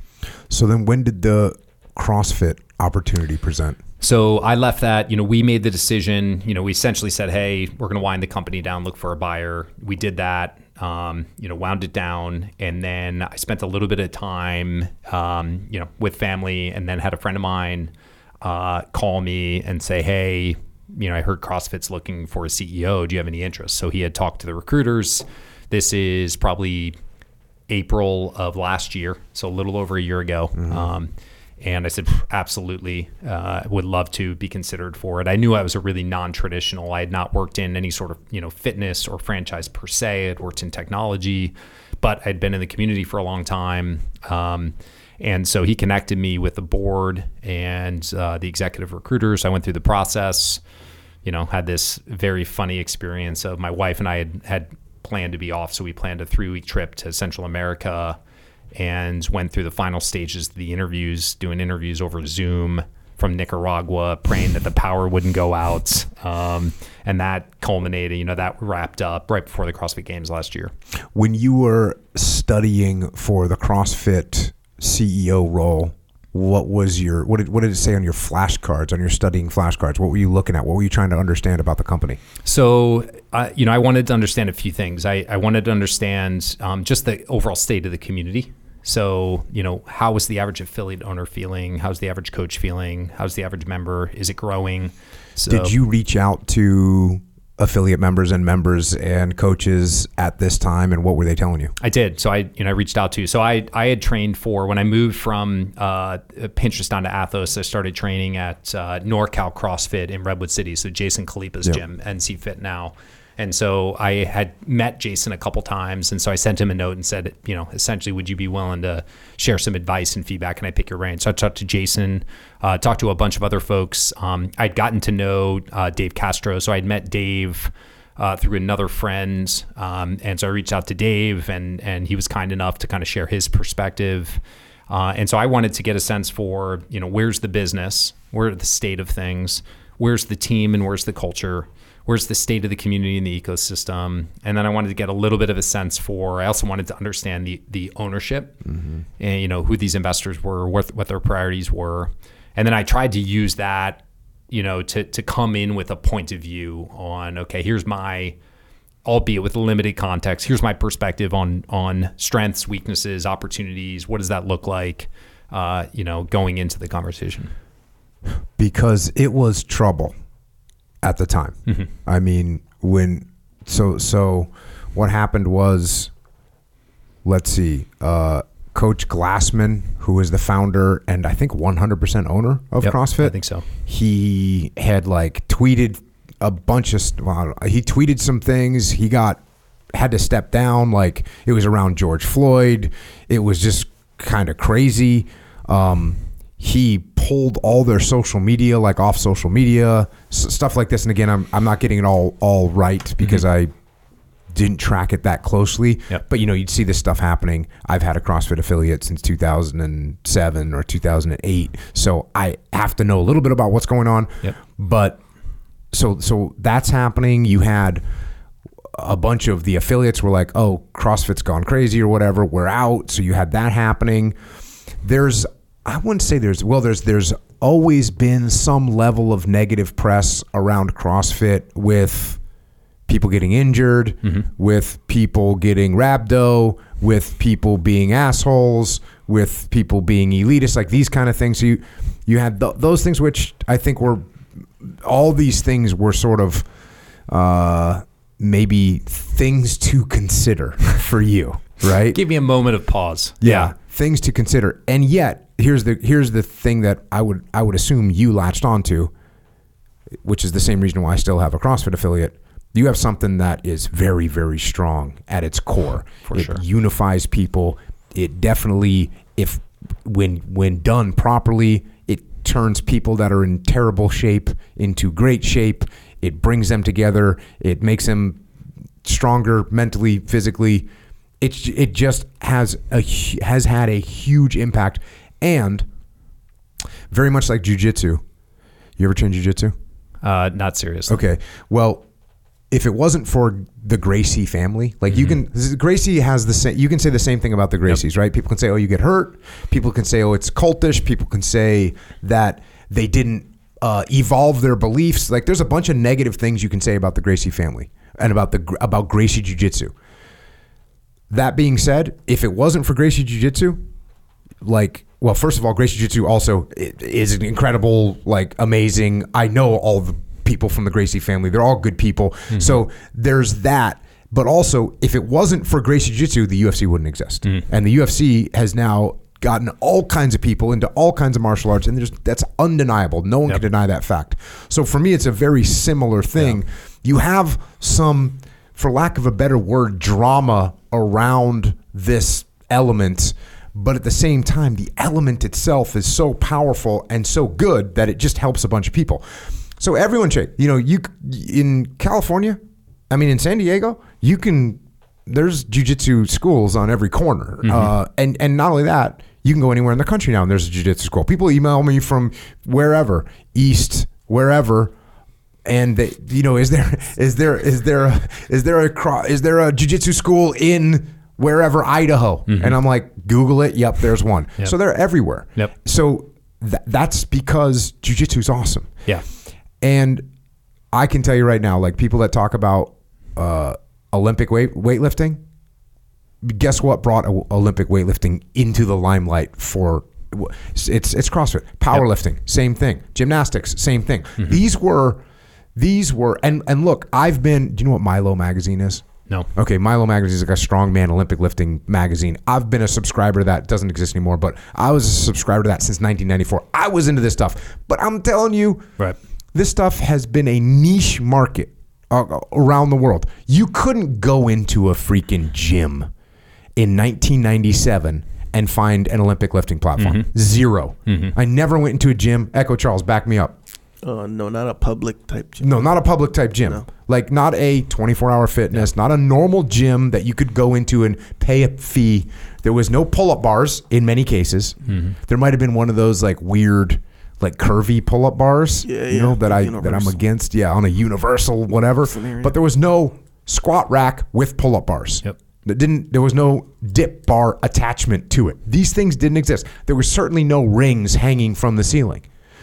So you had this thing that had issues, but damn if it hadn't had a major impact, and a lot of people had been hugely beneficial. So is that kind of what you were weighing out in your head? For sure. Yeah. And I think you framed that really well. And it's funny when I talk to people, people who love CrossFit, they would say to me that more than one person saying, that sounds amazing. You should definitely not take that job. It's impossible.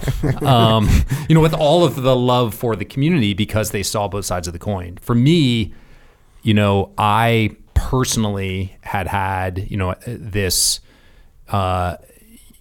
really life-changing impact. When my back was jacked, I thought I was done getting after it in the way that I used to. I was 35 being like, all right, for the rest of my life, every morning when I wake up, it's going to take me 20 minutes to be able to stand up straight. That is just like the price I pay for being dumb when I was in my 20s. And so, for me, totally transformative, not to mention meeting this amazing community of folks now who I've known for 10 years that I train with every day, who are, good friends. And I saw the same thing happen for, hundreds of other people. And so for me, yeah, there were all of those challenges, all of the things that I knew was going to make the job really hard, but I had never seen or experienced anything that had the type of impact on people's lives that CrossFit does. Never. And I was lucky to work at companies that have billions of people using their product.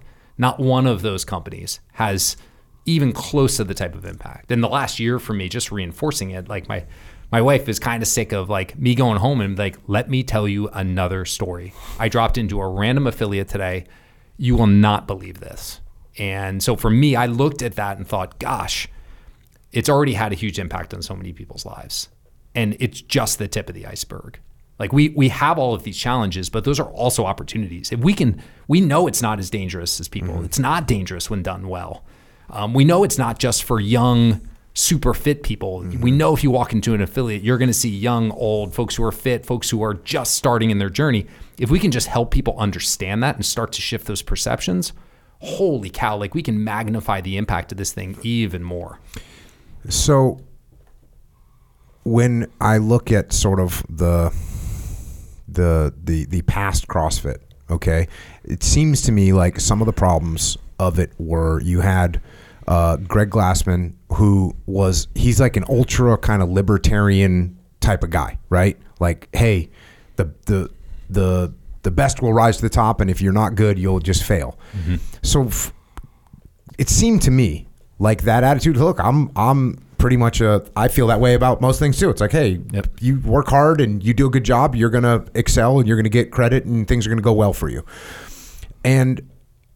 But it seemed like, so if you were a person that wanted to open a gym and you were a badass person and you cared about your clients and you learned good technique and you maybe had some background in Olympic lifting or you had some background in gymnastics or you had some background in some sport that you became a good coach and you would open your affiliate somewhere and you would transform people's lives and they'd invite their friends and all of a sudden they'd have an awesome gym and doing great and making a bunch of money and changing people's lives.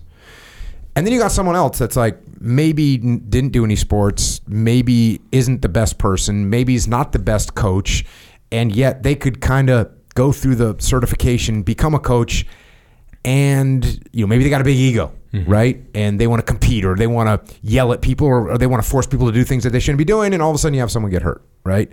Which certainly, if you do stupid things with heavy weights, you can get hurt.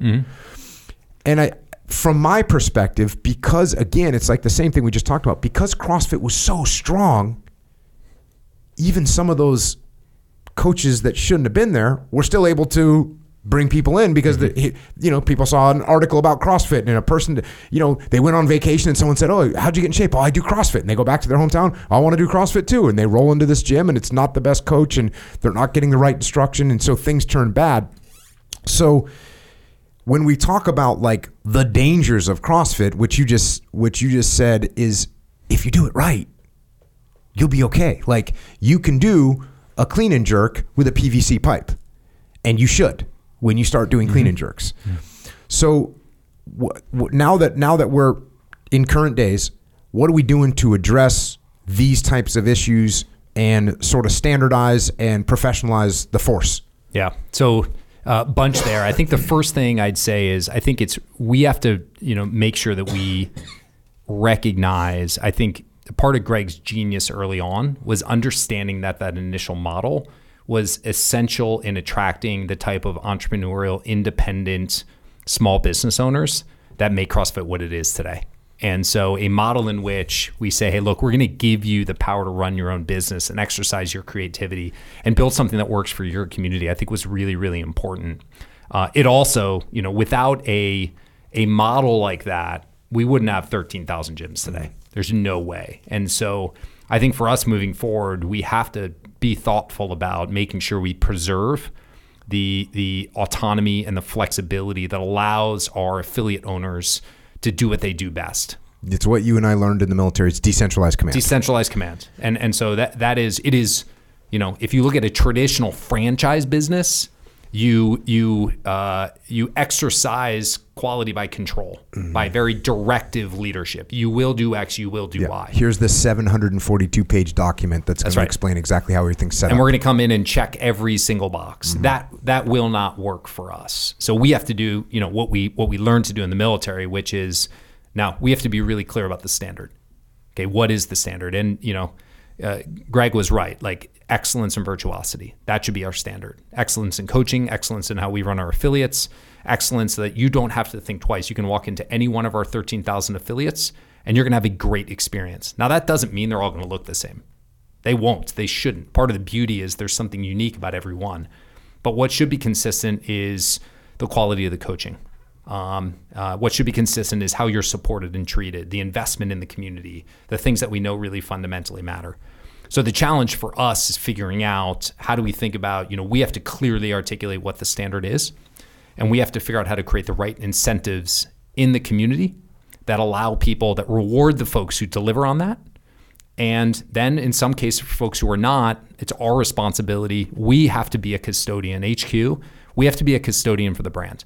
Because every affiliate owner who is doing their part, who is holding the line, is counting on us.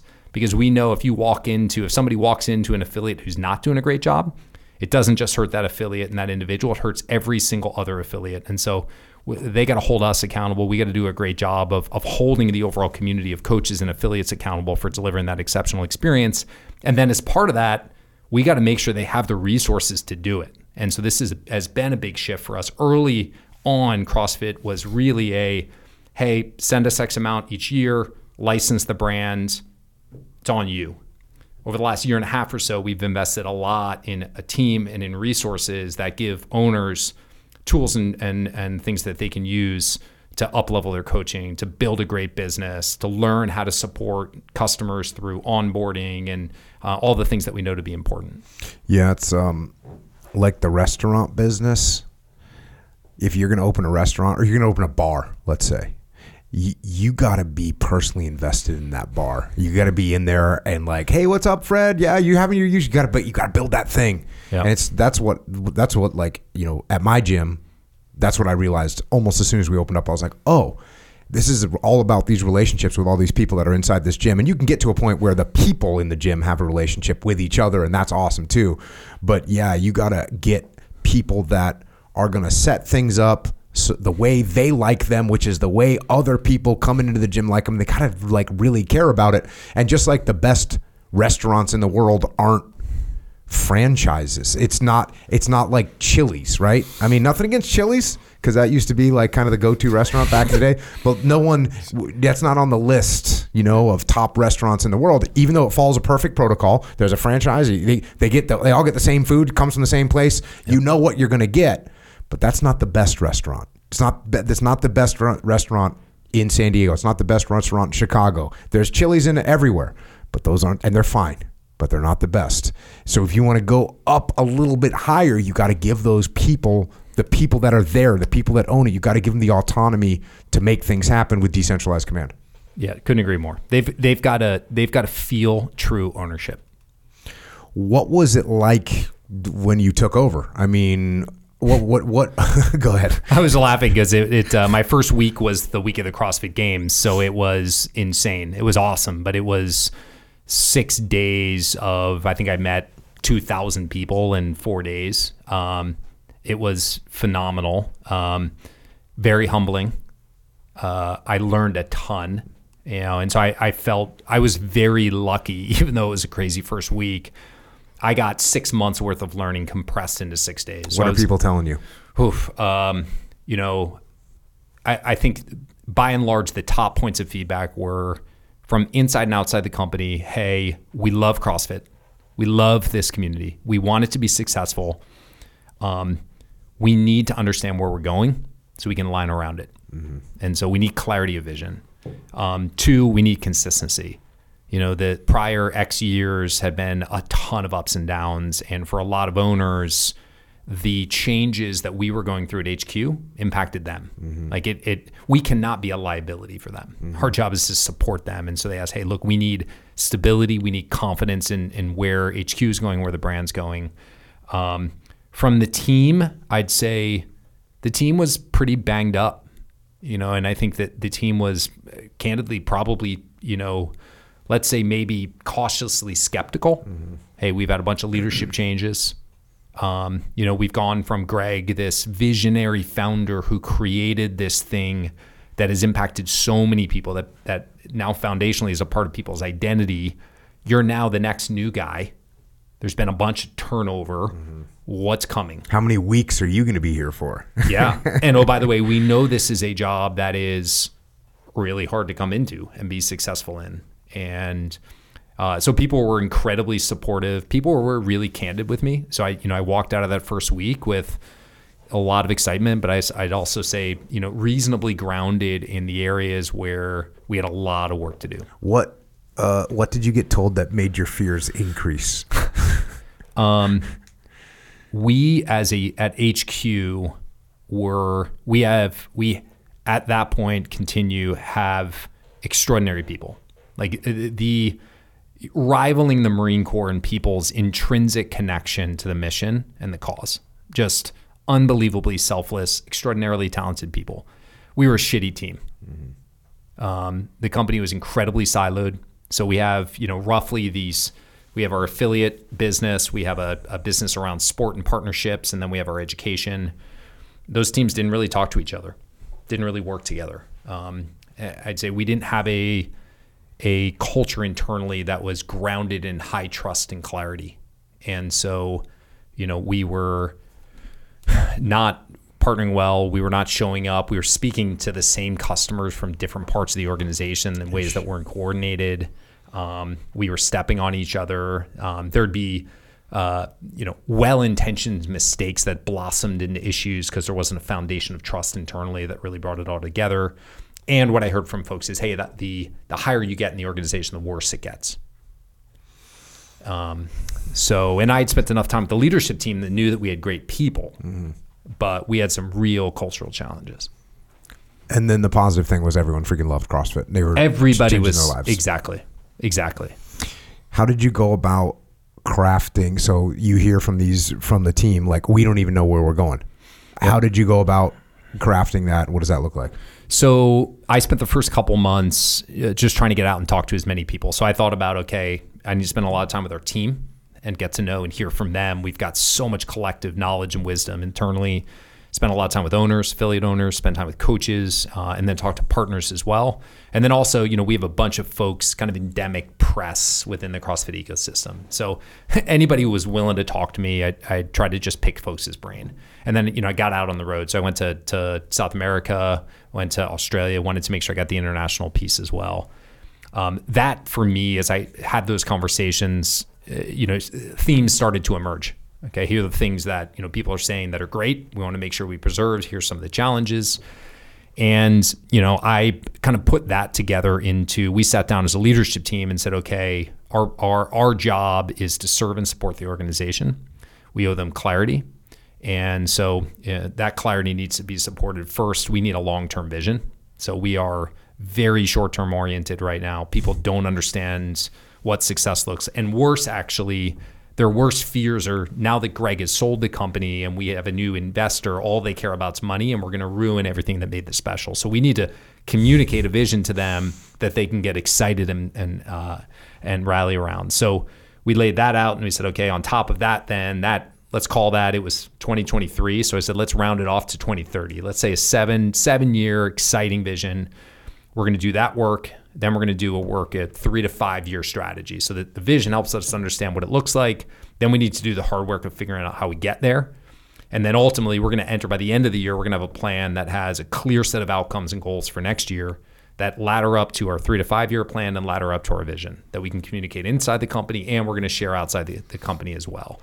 And ultimately, that'll be aligned against a set of very objective goals so we can measure our progress against. And so where are you at with that right now? So we did that work in the fall. So we started as a team, and, the way we approach it, not right or wrong, I'll start and write write it down on paper. I'll write a doc. So I think I wrote 5 to 6, 7 page, here's a vision doc, and sent it to the leadership team and said, look, most of this is probably wrong or really off, but it's a starting point. So I'm going to try to outline my thinking and the rationale for it. A bunch of my assumptions will be wrong. Help me inform it. So we spent a lot of that time as a team, got to a place where the team felt really good about it. We went then and shared it with the company and said, okay, great. And then we shared it externally. So we went to our affiliate owners, and in January, right in Pleasanton, up in the Bay Area, went to affiliate owners and said, hey, here's our vision. Here's what we're focused on. Here's what you can expect from us. We're accountable to you. We're going to be working on your behalf. Here's what you can expect from us in the short, medium, and long run. And then, that setup for us allowed us to enter this year with a set of goals that we set. So we do it roughly 6 months. We'll look and say, hey, by mid-year, we want to be here. We'll take a minute and do effectively an after action. So we'll look and say, okay, what went well? What went wrong? What were the assumptions we had coming in? And then how do we make sure that we learn from those to adjust our strategy? So we just went through that process for the second half of the year, and we communicated that back out to our affiliate owners up in Portland a couple weeks ago. And how's the reception? It's been good. It's been really positive. I think generally, I'd say, we've communicated that at the end of the day, what drives everything we do is reaching more people and changing more lives through CrossFit.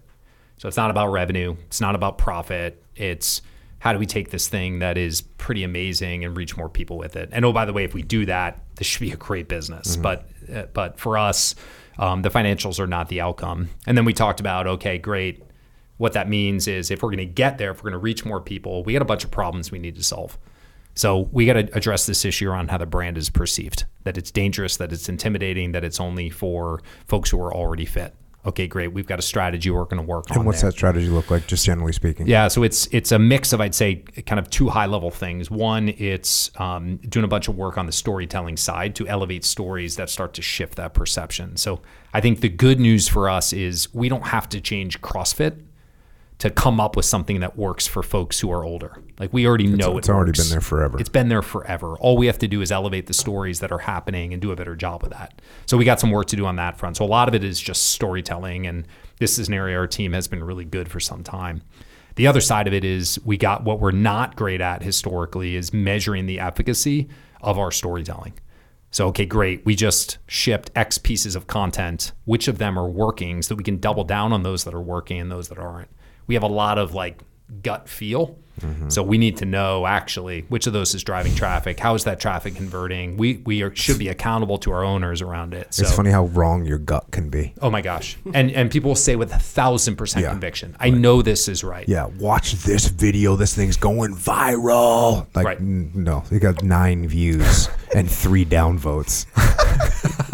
Right. But you get that feeling oh, this is it. This is a great story. Especially with something like CrossFit, which people are so viscerally connected to.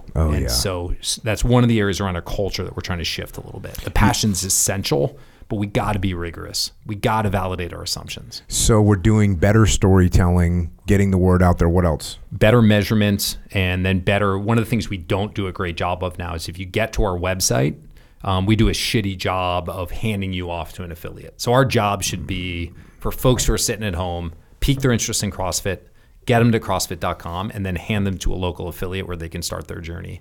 And right now, the experience on the website for us is not as tight as it needs to be. So we're working on that. So are you gonna have a map, like a geolocator? Put your zip code in here. Yeah. So we've had a map for some time. Uh-huh. We're about to come out with in the next couple of weeks an update to the map, which has been overhauled. So it's much better designed, and most importantly, what it'll allow us to start to do is actually measure the number of people that we're handing off to affiliates. So at the end of the day, we need to be able to understand for the amount of cycles that we're spending on telling the story, how many people do we hand off and how many of those people become new members at a CrossFit affiliate? And so making sure we've got a really well-designed, we'll call it a marketing funnel that allows us to see exactly how we're doing that work. So we can hold ourselves accountable and we can communicate to affiliates, hey, you're spending money with us every year. We're putting that money to good use. Here's how many people we are sending on your behalf. Yeah. A few years ago at this gym, we all of a sudden, we just like our whatever new inquiries of people walking in and saying, hey, I want to train. It just went down a lot. And we spent like 2 months. And my business partner's like, yeah, I don't know what's going on. Like, we're not knowing what's happening. And sure enough, we'd somehow fallen off of Google Maps, right? Google Maps didn't have our gym anymore. And all of a sudden, like, we didn't even know what happened. And so that's when we started paying attention to all this kind of stuff. But that's the way it works, right? I mean, you've got to be able to get people to know where to go. That's right. I thought about doing that a long time ago. We should have, Echo Charles, because people would always say, where should I train jiu-jitsu? Where should I train jiu-jitsu? And it doesn't matter as much anymore. That's why I haven't made an effort to do it anymore, because now jiu-jitsu is so popular and there's so many people, and people that aren't good coaches, they don't survive. The internet will eat them alive. Like, you can't be a fake jiu-jitsu black belt and be teaching, because you'll just get annihilated. So, but for a while, maybe like 5 years ago, I was thinking we should do sort of like a, Jocko approved, this is an approved, jiu-jitsu approved place to train, and have a map, and you put in your zip code, and there you go. These are some cool instructors. Here's the vibe there. And because it's so important, people get that interest. They do the Google search, and yet the next step, that's a big next step. I sell stuff online. That's a smaller step to click. Totally. Cart or whatever. Yep. But you're losing people at each stage. Yep. Yeah, and we haven't, for the past at least few years, haven't been doing a lot of the basic blocking and tackling. So you search for CrossFit on Google, and our competitors have the first row of paid ads. And that's not an untraditional thing, but we weren't even playing there. Yeah. So we weren't even making it hard for them. So there's a lot of stuff that we're doing now there that'll have a big impact. Yeah, that's like when people have the actual name Jocko. They'll buy my name on Amazon or on Google, and we're pretty good about it now. We've made it cost them a lot of money if they want to play that game. Yep. But it's pretty insane that's what goes down. Yeah, that you can bid on those keywords on somebody else's trademark. It sucks. Yeah. Yep. That's how your old stomping grounds make money, right? That's right. You can hold me accountable. Trust me, I was very far from any important decisions like that. And so then what does it look like? So we got the CrossFit Games coming up. Yeah. What, in a week? Yes. Yeah. Starts next week. Are you going? Yeah. Because I'm going. For sure. Sweet. I unfortunately, I didn't get it scheduled early enough, so I'm there for like a day. But okay. We got the bunch of people coming up from Jocko Fuel to check it out. I have only watched CrossFit Games on TV. How hype is it live? It's amazing. It's super awesome. Last year was my first games, which I immediately regretted not having gone before. Watching the competition's amazing, but just being in and around the community. So CrossFit, but huge part of CrossFit's magic in my mind is our community. It's just it's super special. And part of that for most folks, the community they experience is in their own affiliate. And that's awesome and amazing. But there's also this other community of millions of people. And when you go to an event like the Games, I remember walking around last year, probably day 3 for me, and thinking to myself, there are a few places, right? You could draw a ring around the Games right now, this event, and there are probably not another 15,000 human beings who are happier, healthier, fitter, more resilient on the planet anywhere. And you walk around and you see people, the level of happiness and excitement, and standing in stark contrast to what you see, sadly, in most of our society. But that really struck me. So it's just a super fun, high energy, positive environment. We've done a lot of work to build out experiences for the fans. So we'll have throwdown training sessions where we effectively allow fans to do similar workouts to what the elite athletes are doing under conditions that feels like you're getting after it. I did one in Berlin. You have an announcer, you have a DJ, you're doing the same. I mean, that is as close as I'll ever get to anything quasi-elite, but it's super fun. And then we do a bunch of work for our affiliate owners as well. Yeah, that's a good point. When you get around, like I go to jiu-jitsu events, and you get that same thing because everyone there is 99% of the people there are training, and they're in good shape, and they're working hard. And just like, the Marine Corps said, what I opened with, and just like I wrote about in Discipline Equals Freedom Field Manual, and just actually one of the most key things that Echo Charles ever said on this podcast was, there's nothing that you can do in life that's going to positively impact more other things in your life than exercise. Mm-hmm. Like if you're a person and you don't work out, that was another thing I was considering reading on this, was there's the opening of the book Starting Strength.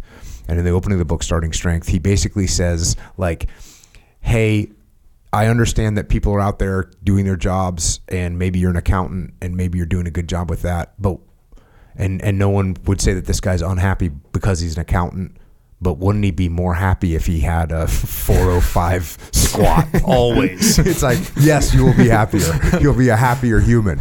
So that's a good way to go. What else, man? Does that get us up to date? I think so. Yeah. Next week we'll be good to have you there. Yeah. We have a partnership with Jocko Fuel and CrossFit, which has been freaking awesome. Amazing. Awesome to launch. Again, I go to events, I just did a couple live events, and we did Detroit, we did Chicago, we did Boston, and we did Philly. And it's the same thing. Like, people are in the game. People are trying to get better. And you can just see the attitudes of the people there. We always have to warn like when we do events at Echelon Front, we do events, we'll tell the hotel, like, hey, just so you know, we're opening the doors at 8. People will be outside, an hour and a half earlier. And we're doing a PT at 4:30 in the morning or 4:45 in the morning. They're like, what are you talking about? Is anyone going to go with you? We will say, yeah, 900 people are going to be out there. And they don't understand it because it's a different group of people. Mm-hmm. And again, when you have people that are focused, when you have people that are exercising and being able to exercise with other people and being in a friendly yet competitive environment and pushing each other and pushing themselves, it's a win. 100%. People are showing up that early, excited to do really hard shit. Yeah. And walk out the other end of it just buzzed. Yeah. Buzzing. And you got to remember how good that's going to make you feel when you get done. Because prior to and during, sometimes don't feel too good, right? Sometimes those squats get a little bit painful. For sure. So where can we find you? Right? You're on Twitter. I'm on Twitter, and despite having worked in social media, to my wife's great chagrin, I think I have 12 Instagram posts since 2012. Your game is weak. My game is extremely weak. I checked out your Twitter. I checked out your Instagram. I checked out your Facebook. For a guy that worked at Google and Facebook and maybe, are you hiding on Pinterest on me? Maybe. Is that where you're not going to find me, though. I'll tell you that right now. But you're there. But I guess if people really want to know what's going on with what we're talking about, it's at CrossFit. That's right. CrossFit.com. It's at CrossFit. They're on all social media platforms. They got the YouTube channel. Apparently, the website's being improved as we speak. That's right. Things are moving in the right direction, and that's what we're doing. Echo Charles. Yes. What do you got? You got any questions? Yeah, kind of light questions. So I've been to a few CrossFit gyms, but all the times that I've went, with the exception of this one here, there was like an actual class going on. Yep. Can you just roll in and do your own workout, or what's the tradition? So for most folks who are getting started with CrossFit, the traditional thing is just show up. If you've not done CrossFit before, each gym's a little bit different, but a lot of gyms will have kind of an onboarding class or session. Sometimes it's one-on-one. And if you're not familiar with Olympic lifting, for example, the coach will walk you through kind of the fundamentals. Everything comes down to CrossFit, making sure you get the mechanics right, getting them consistent before you introduce any sort of load or intensity. And so there's usually an onboarding class. That'll then graduate to, and again, it depends on the gym, but graduate into folks jumping right into sessions. And again, the beauty of CrossFit is you could be doing a class, it could be your third day where you're super unfamiliar, and you could be training next to someone who's going to the CrossFit Games in their age group. Right. And the nature of how that class is run and how it's scaled makes it possible for folks to train together in a way that feels really comfortable, motivating, et cetera. Most gyms also have open gym time. So for a lot of folks, if they want to do accessory work or some additional, that you can schedule that as well. If I go in a CrossFit gym on open mat time, open gym, and I do curls in the squat rack, well, bonus points. Can I still come? Oh, okay. That's cool. Bicep curls are universally praised in every sport methodology. So. All right. So I'll still be allowed back the next day. Okay. You got to do the CrossFit workout as well. But okay. All right. I would encourage. I've been to CrossFit gyms where they have open gym. I'm so happy when they have open gym. I would encourage, if you have a CrossFit gym, to have open gym as much possible time as you can. And I think that's very helpful. There are some gyms, usually it's when they're really small. They don't have any open gym, but I would encourage you to have open gym. I think it's healthy. I think it's healthy to be getting in there, and it's not going to get to train too much, right? Not going to get. Well, to train I think what too you much. find too with open gym is, I think one of the cool things about CrossFit is you've got this constant journey of getting better, and there's so much potential complexity and advancement in everything you do. So you're going to find games athletes who are still working on at the very highest level, who are still working on some of their gymnastics movements. And when you get started, so for me, I've been doing it 9 years now. I do open gym because there's a few weaknesses I want to work on. And so you're constantly thinking about, okay, like my ring muscle ups suck. I am not good at them. I'm going to get some extra time so I can start to work on it. And you start to develop that attitude within it where it's constant progression and evolution. Yeah. Anything else, Echo Charles? No, that's it. I would say over the years, I have gotten Echo Charles to start doing metabolic conditioning. Do I get credit for the Metcons? You do. I do get credit for the What's Metcons. your favorite workout? No. Or least favorite Metcon? Well, yeah. What is a Metcon an actual workout, like a WOD? It's any type. It's like a WOD, metabolic conditioning. So Yeah. variety of different stuff. High heart rate. Yeah. So just circuit training. So kettlebells. Actually, my favorite one. Are you asking me what my favorite one is? Okay, so it's a circuit of kettlebells. If there's bicep curls in here, it's getting disqualified. No, no, I do the bicep curls before. So no worries, we're good to go. Kettlebells, clean and jerk. Is it? Yeah. Could be a One press, hand, could be a each jerk. hand. So I go from that to burpees to jumping jacks, mountain climbers. All right. Legit. Yep. And Sweet. then how many rounds do you do of that? As many as I can for whatever. Sometimes it's like 25 minutes. Sometimes 25 it's like, minutes of that, huh? Yeah. That's aggressive. That's we're not 100% sure if that's a Metcon anymore. It's pretty, Yeah. It might just turn into But it goes as low as 6 minutes too. So what's worse? What's harder? what? 6 minutes or 25? 25. Like So 25 you is say that to me like I'm an idiot, right? yes. But here's I the do. thing. Here's the thing, right?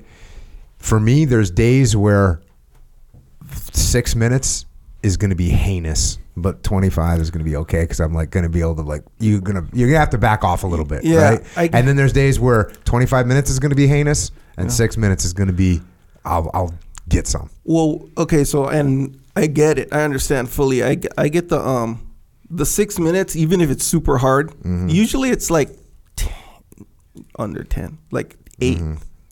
8.5. Yeah. That's usually where it kind of sorts itself out because it's in my opinion, the perfect balance of like the strength part of it. The 25 minutes, that's like I'm using lightweight. It's kind of like more of a cardio That's what thing. I'm saying. That's right.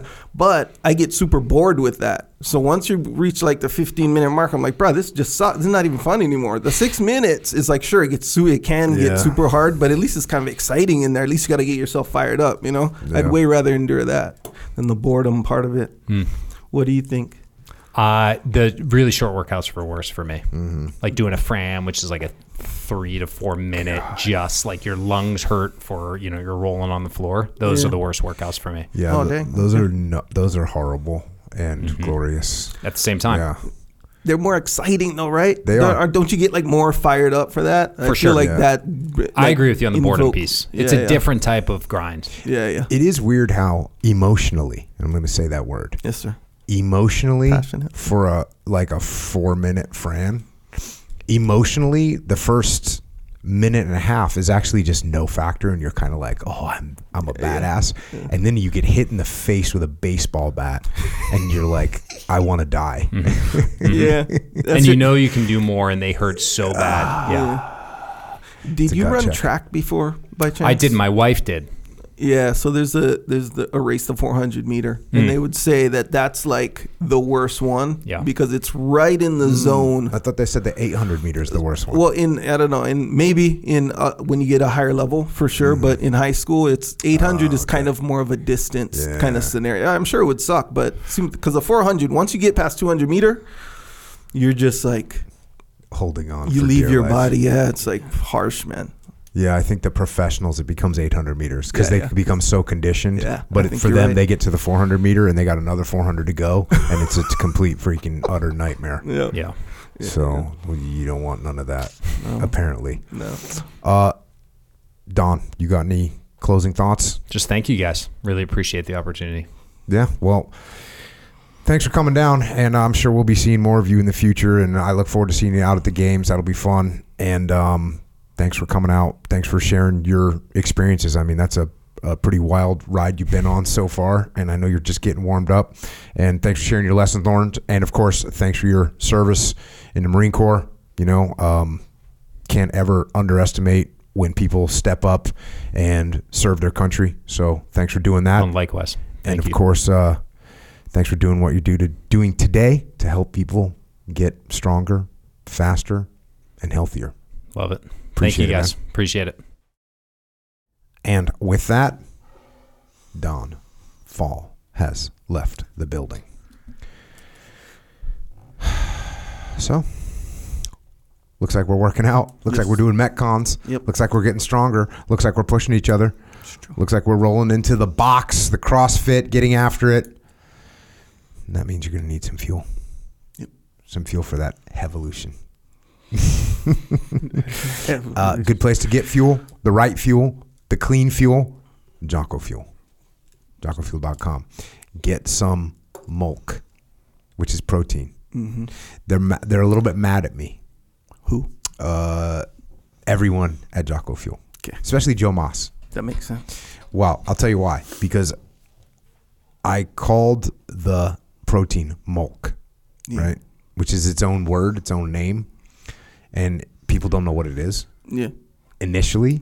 Sure. So, unfortunately, for the team, they have to explain it 1,000 times. Yeah, okay. They go, do you guys want milk in your store? And they go, what's milk? And they say, it's protein. They say, yes. Yeah. But that took them an extra 3 seconds. True. Can be a pain, right? Yeah, After your 17,000th time. Yeah. But for you out there, you should know what milk is. If you don't, it's protein, clean protein, tasty protein, dessert protein.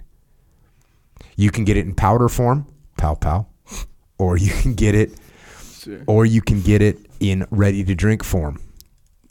Whichever form you get it in, it will take you out of your catabolic state where your body is destroying itself, and will start to build and rebuild.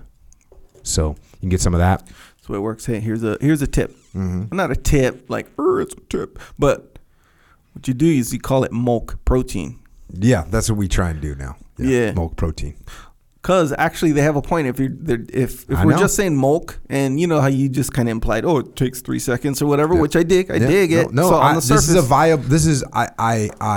what's the word? I downplayed it, but it's a legitimate thing. So you're correct. So go ahead. Yeah, because you know how when you inundate someone's brain with decisions, right? They start to get like diminish. What do you call it? Like their decision making. Like people don't want to make a bunch of decisions. That's why if you have a menu with like 1 million items, it's like you risk selling nothing, kind of a thing. But so if you're like, hey, you want some milk? It's like frick. Let me think. I don't know. Do I? Don't I? I don't even know what that means. Now you're giving them decision fatigue just from that one little unnecessary time. Yep. See what I'm saying? And especially if you're in a sales situation. Yep. There's what's it called? Sales resistance or sales, the thing where someone's selling you something, so you automatically have your defense up. It's called something. I think it's like sales resistance or whatever. Okay.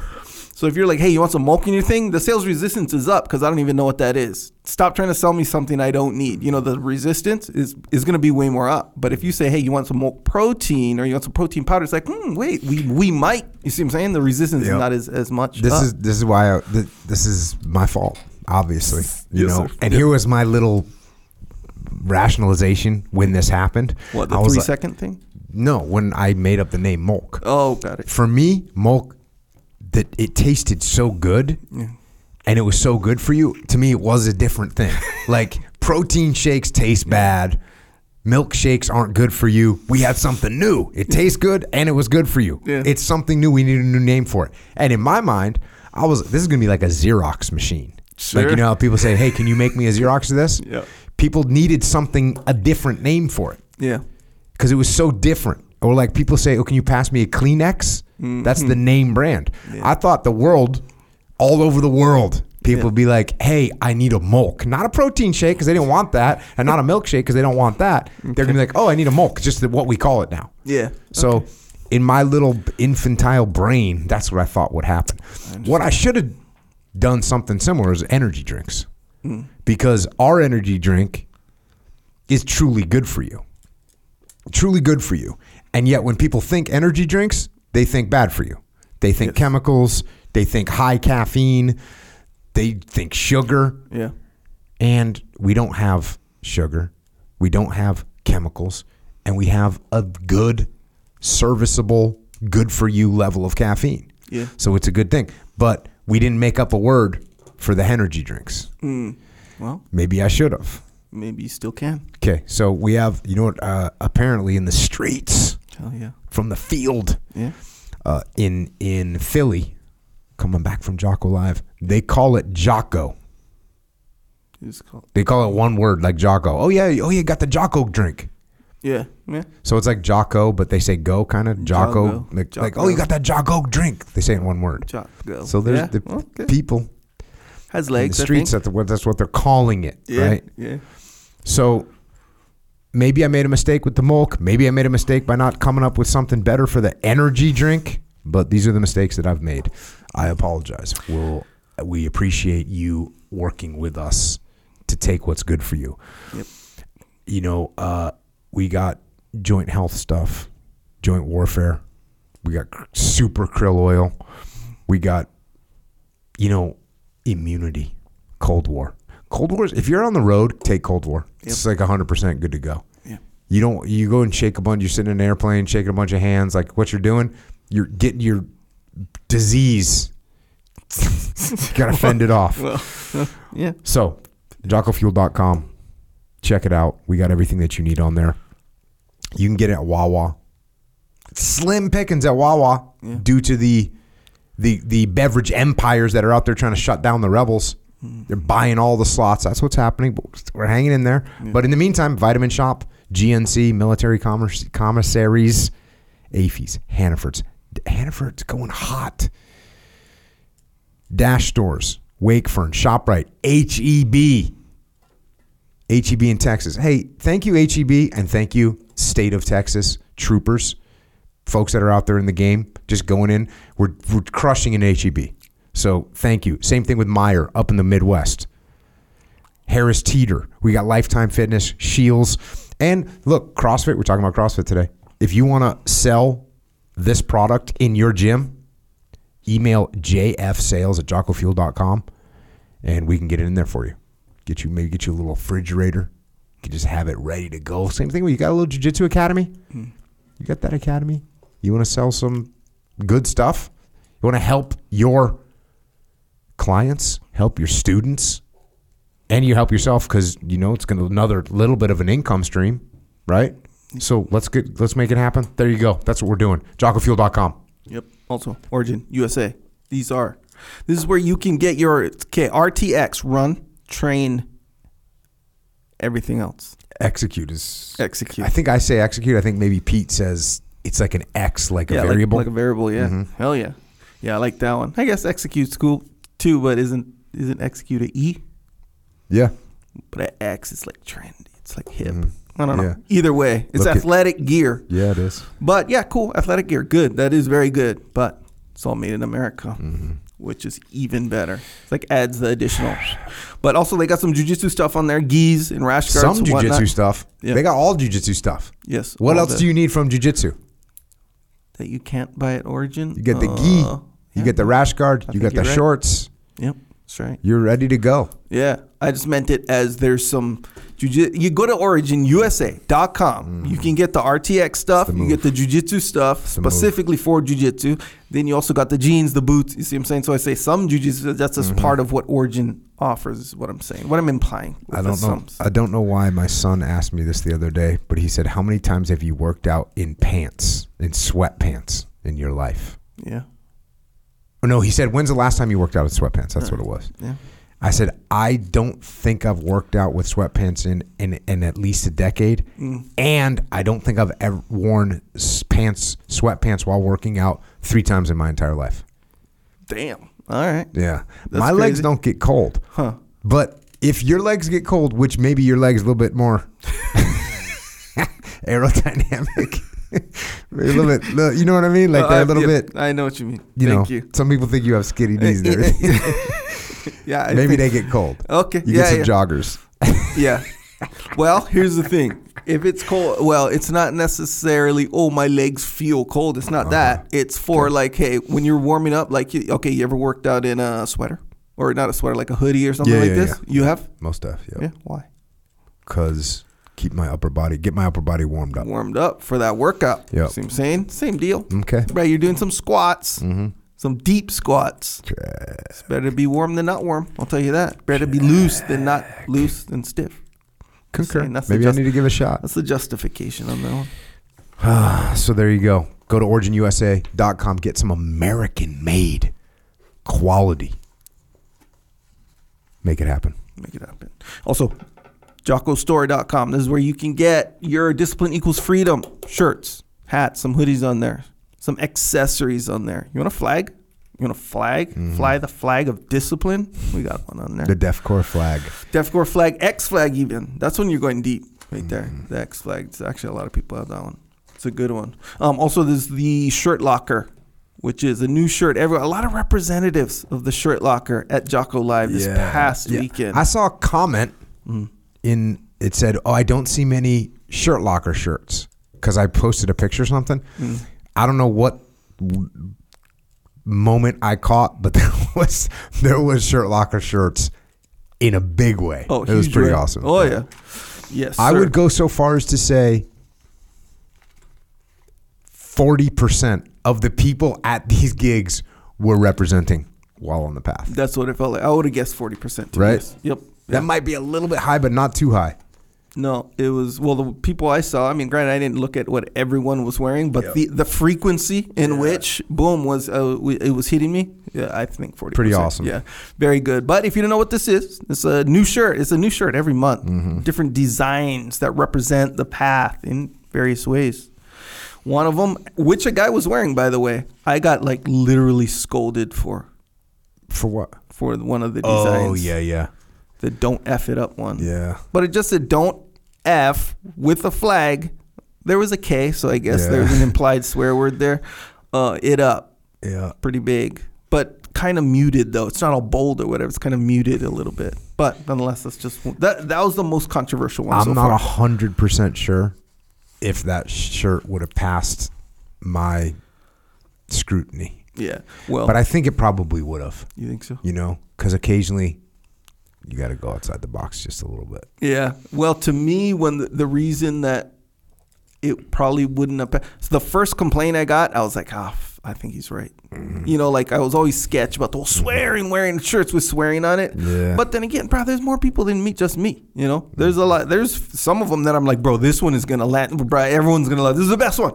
This is the best one. And then people won't like it. And then there's ones that I'm like, okay, this one's cool, but you know, people really dig it. Yeah, exactly right. So you just never know. Everybody's different, and that's kind of part of the reason for this whole thing. Whereas you get a wide variety of cool stuff. In my opinion, hey, look, you're gonna find something cool.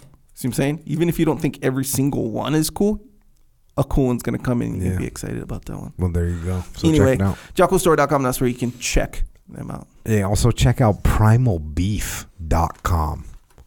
PrimalBeef.com. We got Sean Glass, veteran, former SEAL officer, and he has got a little little beef thing going out there. They got ribeyes on there? They got ribeyes. Amazing. Primalbeef.com, and it's one of these things where you can order like an assortment of meat. Yeah. They got a bunch of different ways.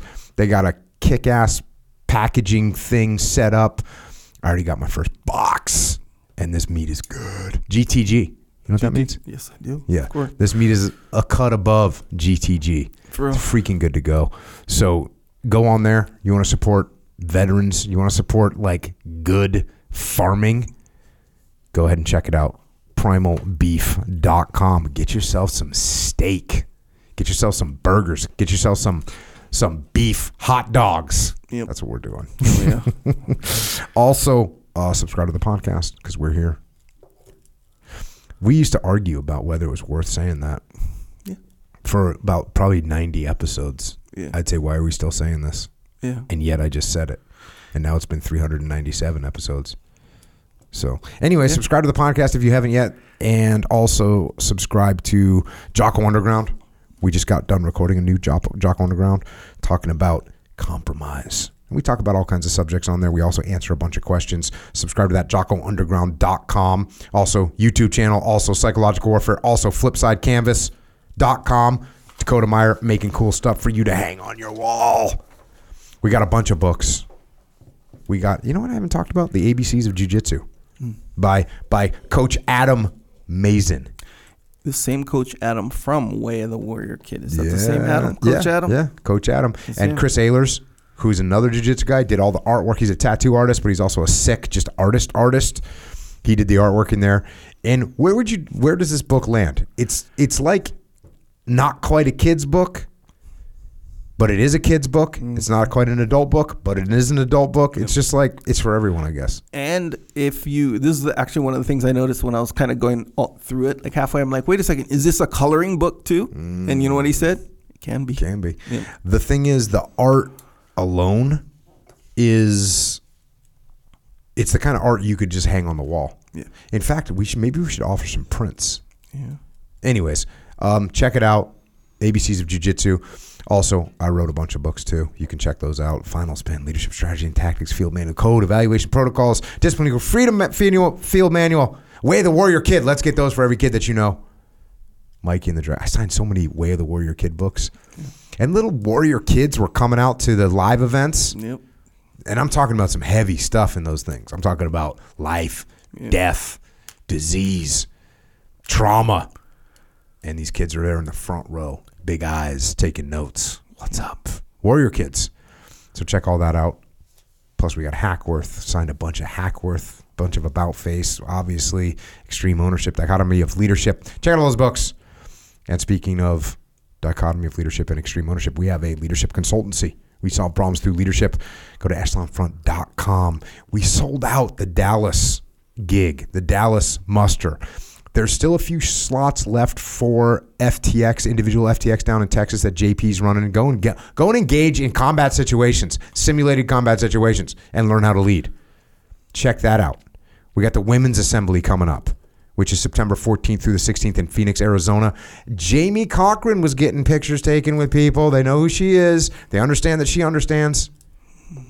So go check that out. You can find all of this stuff, and plus you can find out about our consulting services at echelonfront.com.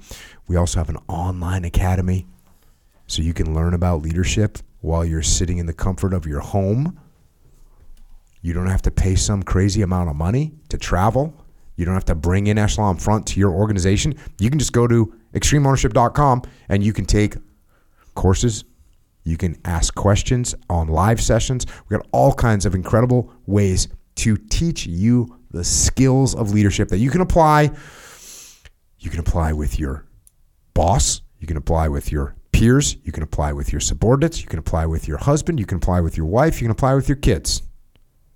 You will learn how to lead, and it will make every aspect of your life better. ExtremeOwnership.com. And if you want to help service members, active and retired, you want to help their families, you want to help Gold Star families, check out Mark Lee's mom, Mama Lee. She's got an incredible charity organization. If you want to donate or you want to get involved, go to americasmightywarriors.org. Also, You got Micah Fink. He's got heroesandhorses.org. He just got a group out of the field. They spent 41 days in the field getting reconnected with their soul. It's an awesome program. And if you want to connect with us on the interwebs, of course, we got CrossFit.com. If you want to check out this whole CrossFit thing that we talked about today, all kinds of positive things will come out of your life if you start to get in better shape. If you start to connect with other people that are in good shape, if you start to exercise and have a routine, this is all positive. It's all going to help you in every aspect of your life. And that's a quote from Echo Charles. Yeah.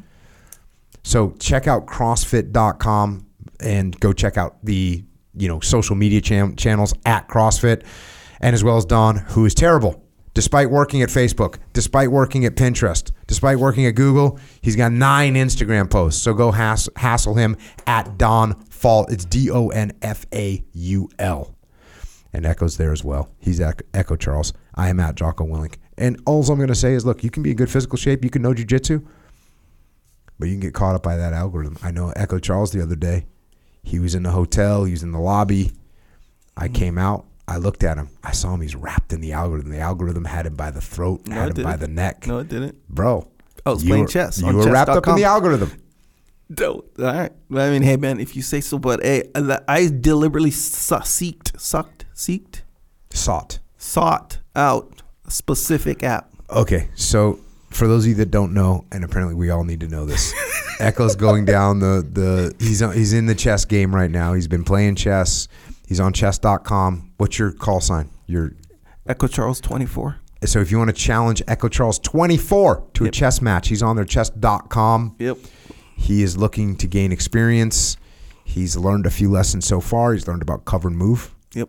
He's learned about decentralized command. These things are all applicable. Yeah. They're all applicable. Yeah, I'd say more so that I'm looking for, what'd you say I was looking challenge for? Matches? Yeah, I'm looking for challenge matches for sure. I'm not looking for experience. I'm looking for the experience of the challenge match, grudge match. Do you put money on these games? No, I don't. Okay. So there it is. You can find us. And it's better that you play chess than you are scrolling through the gram. It's true, bro. It was weird because you know how like you stumble onto something, you're like, oh yeah, you're kind of into it or whatever, and you don't realize bro, I wasn't on Instagram for like 2 days, not at all, not one single time for 2 days, but I was on the chess.com for probably more than I should have been, but still, it's better than Instagram. Yeah, it is. And you got challenge matches going with your son, right? Is that what's happening? Yeah, with my son, I just put Main Tai on there and Liam on there. Bro, don't put those guys on there. They got work to do. I don't. They need to be editing videos. Yeah, that's true. So that's going to be on them. They're going to exercise discipline. See what I'm saying? All right. Well, there we're at. Watch out for the algorithm. Go to chess.com, I guess, is what we're doing. Echo Charles 24. Challenge matches. Let's go. And thanks once again to Don for coming on and for his service. And thanks to all our service men and women out there who are staying fit. Stay fit. If you're in the military, please get after it. That way you are better prepared to protect us and our freedoms. Also, thanks to our police, law enforcement, firefighters, paramedics, EMTs, dispatchers, correctional officers, Border Patrol, Secret Service, all first responders. Same message for you. Be in shape. Be fit. Usually they have good deals. You go to CrossFit and your law enforcement, your police, jiu-jitsu gym, same things. People take care of you in these communities. So go and check it out so you can do your job better and protect us, which we thank you for. And to everyone else out there, you gotta prioritize your health. That's what you gotta do. You have to do everything that you possibly can to maintain your health. And it is a struggle. It's an uphill battle, and the slope is slippery. And listen, you know what? I understand that there absolutely are things that we cannot control. There's wretched diseases that we cannot control. There are accidents that happen that are beyond our control. Sometimes we just have bad luck. But remember that there is so much we can control. So much that we can control. Namely, what we eat and how we exercise. And these are the two biggest things that impact our health. So don't take your health for granted. Truly make it your number one priority every day. And look, if you go through a spell where you got something going on and you gotta refocus for a little while, a couple months goes by, look, I get it. We all go through times like that. We got a sick kid. We got a project that's going on. We got things that happen that are beyond our control. But listen, don't let that become the norm. Get back on the path. And you do that by going out there every day and getting after it. And until next time, this is Echo and Jocko out.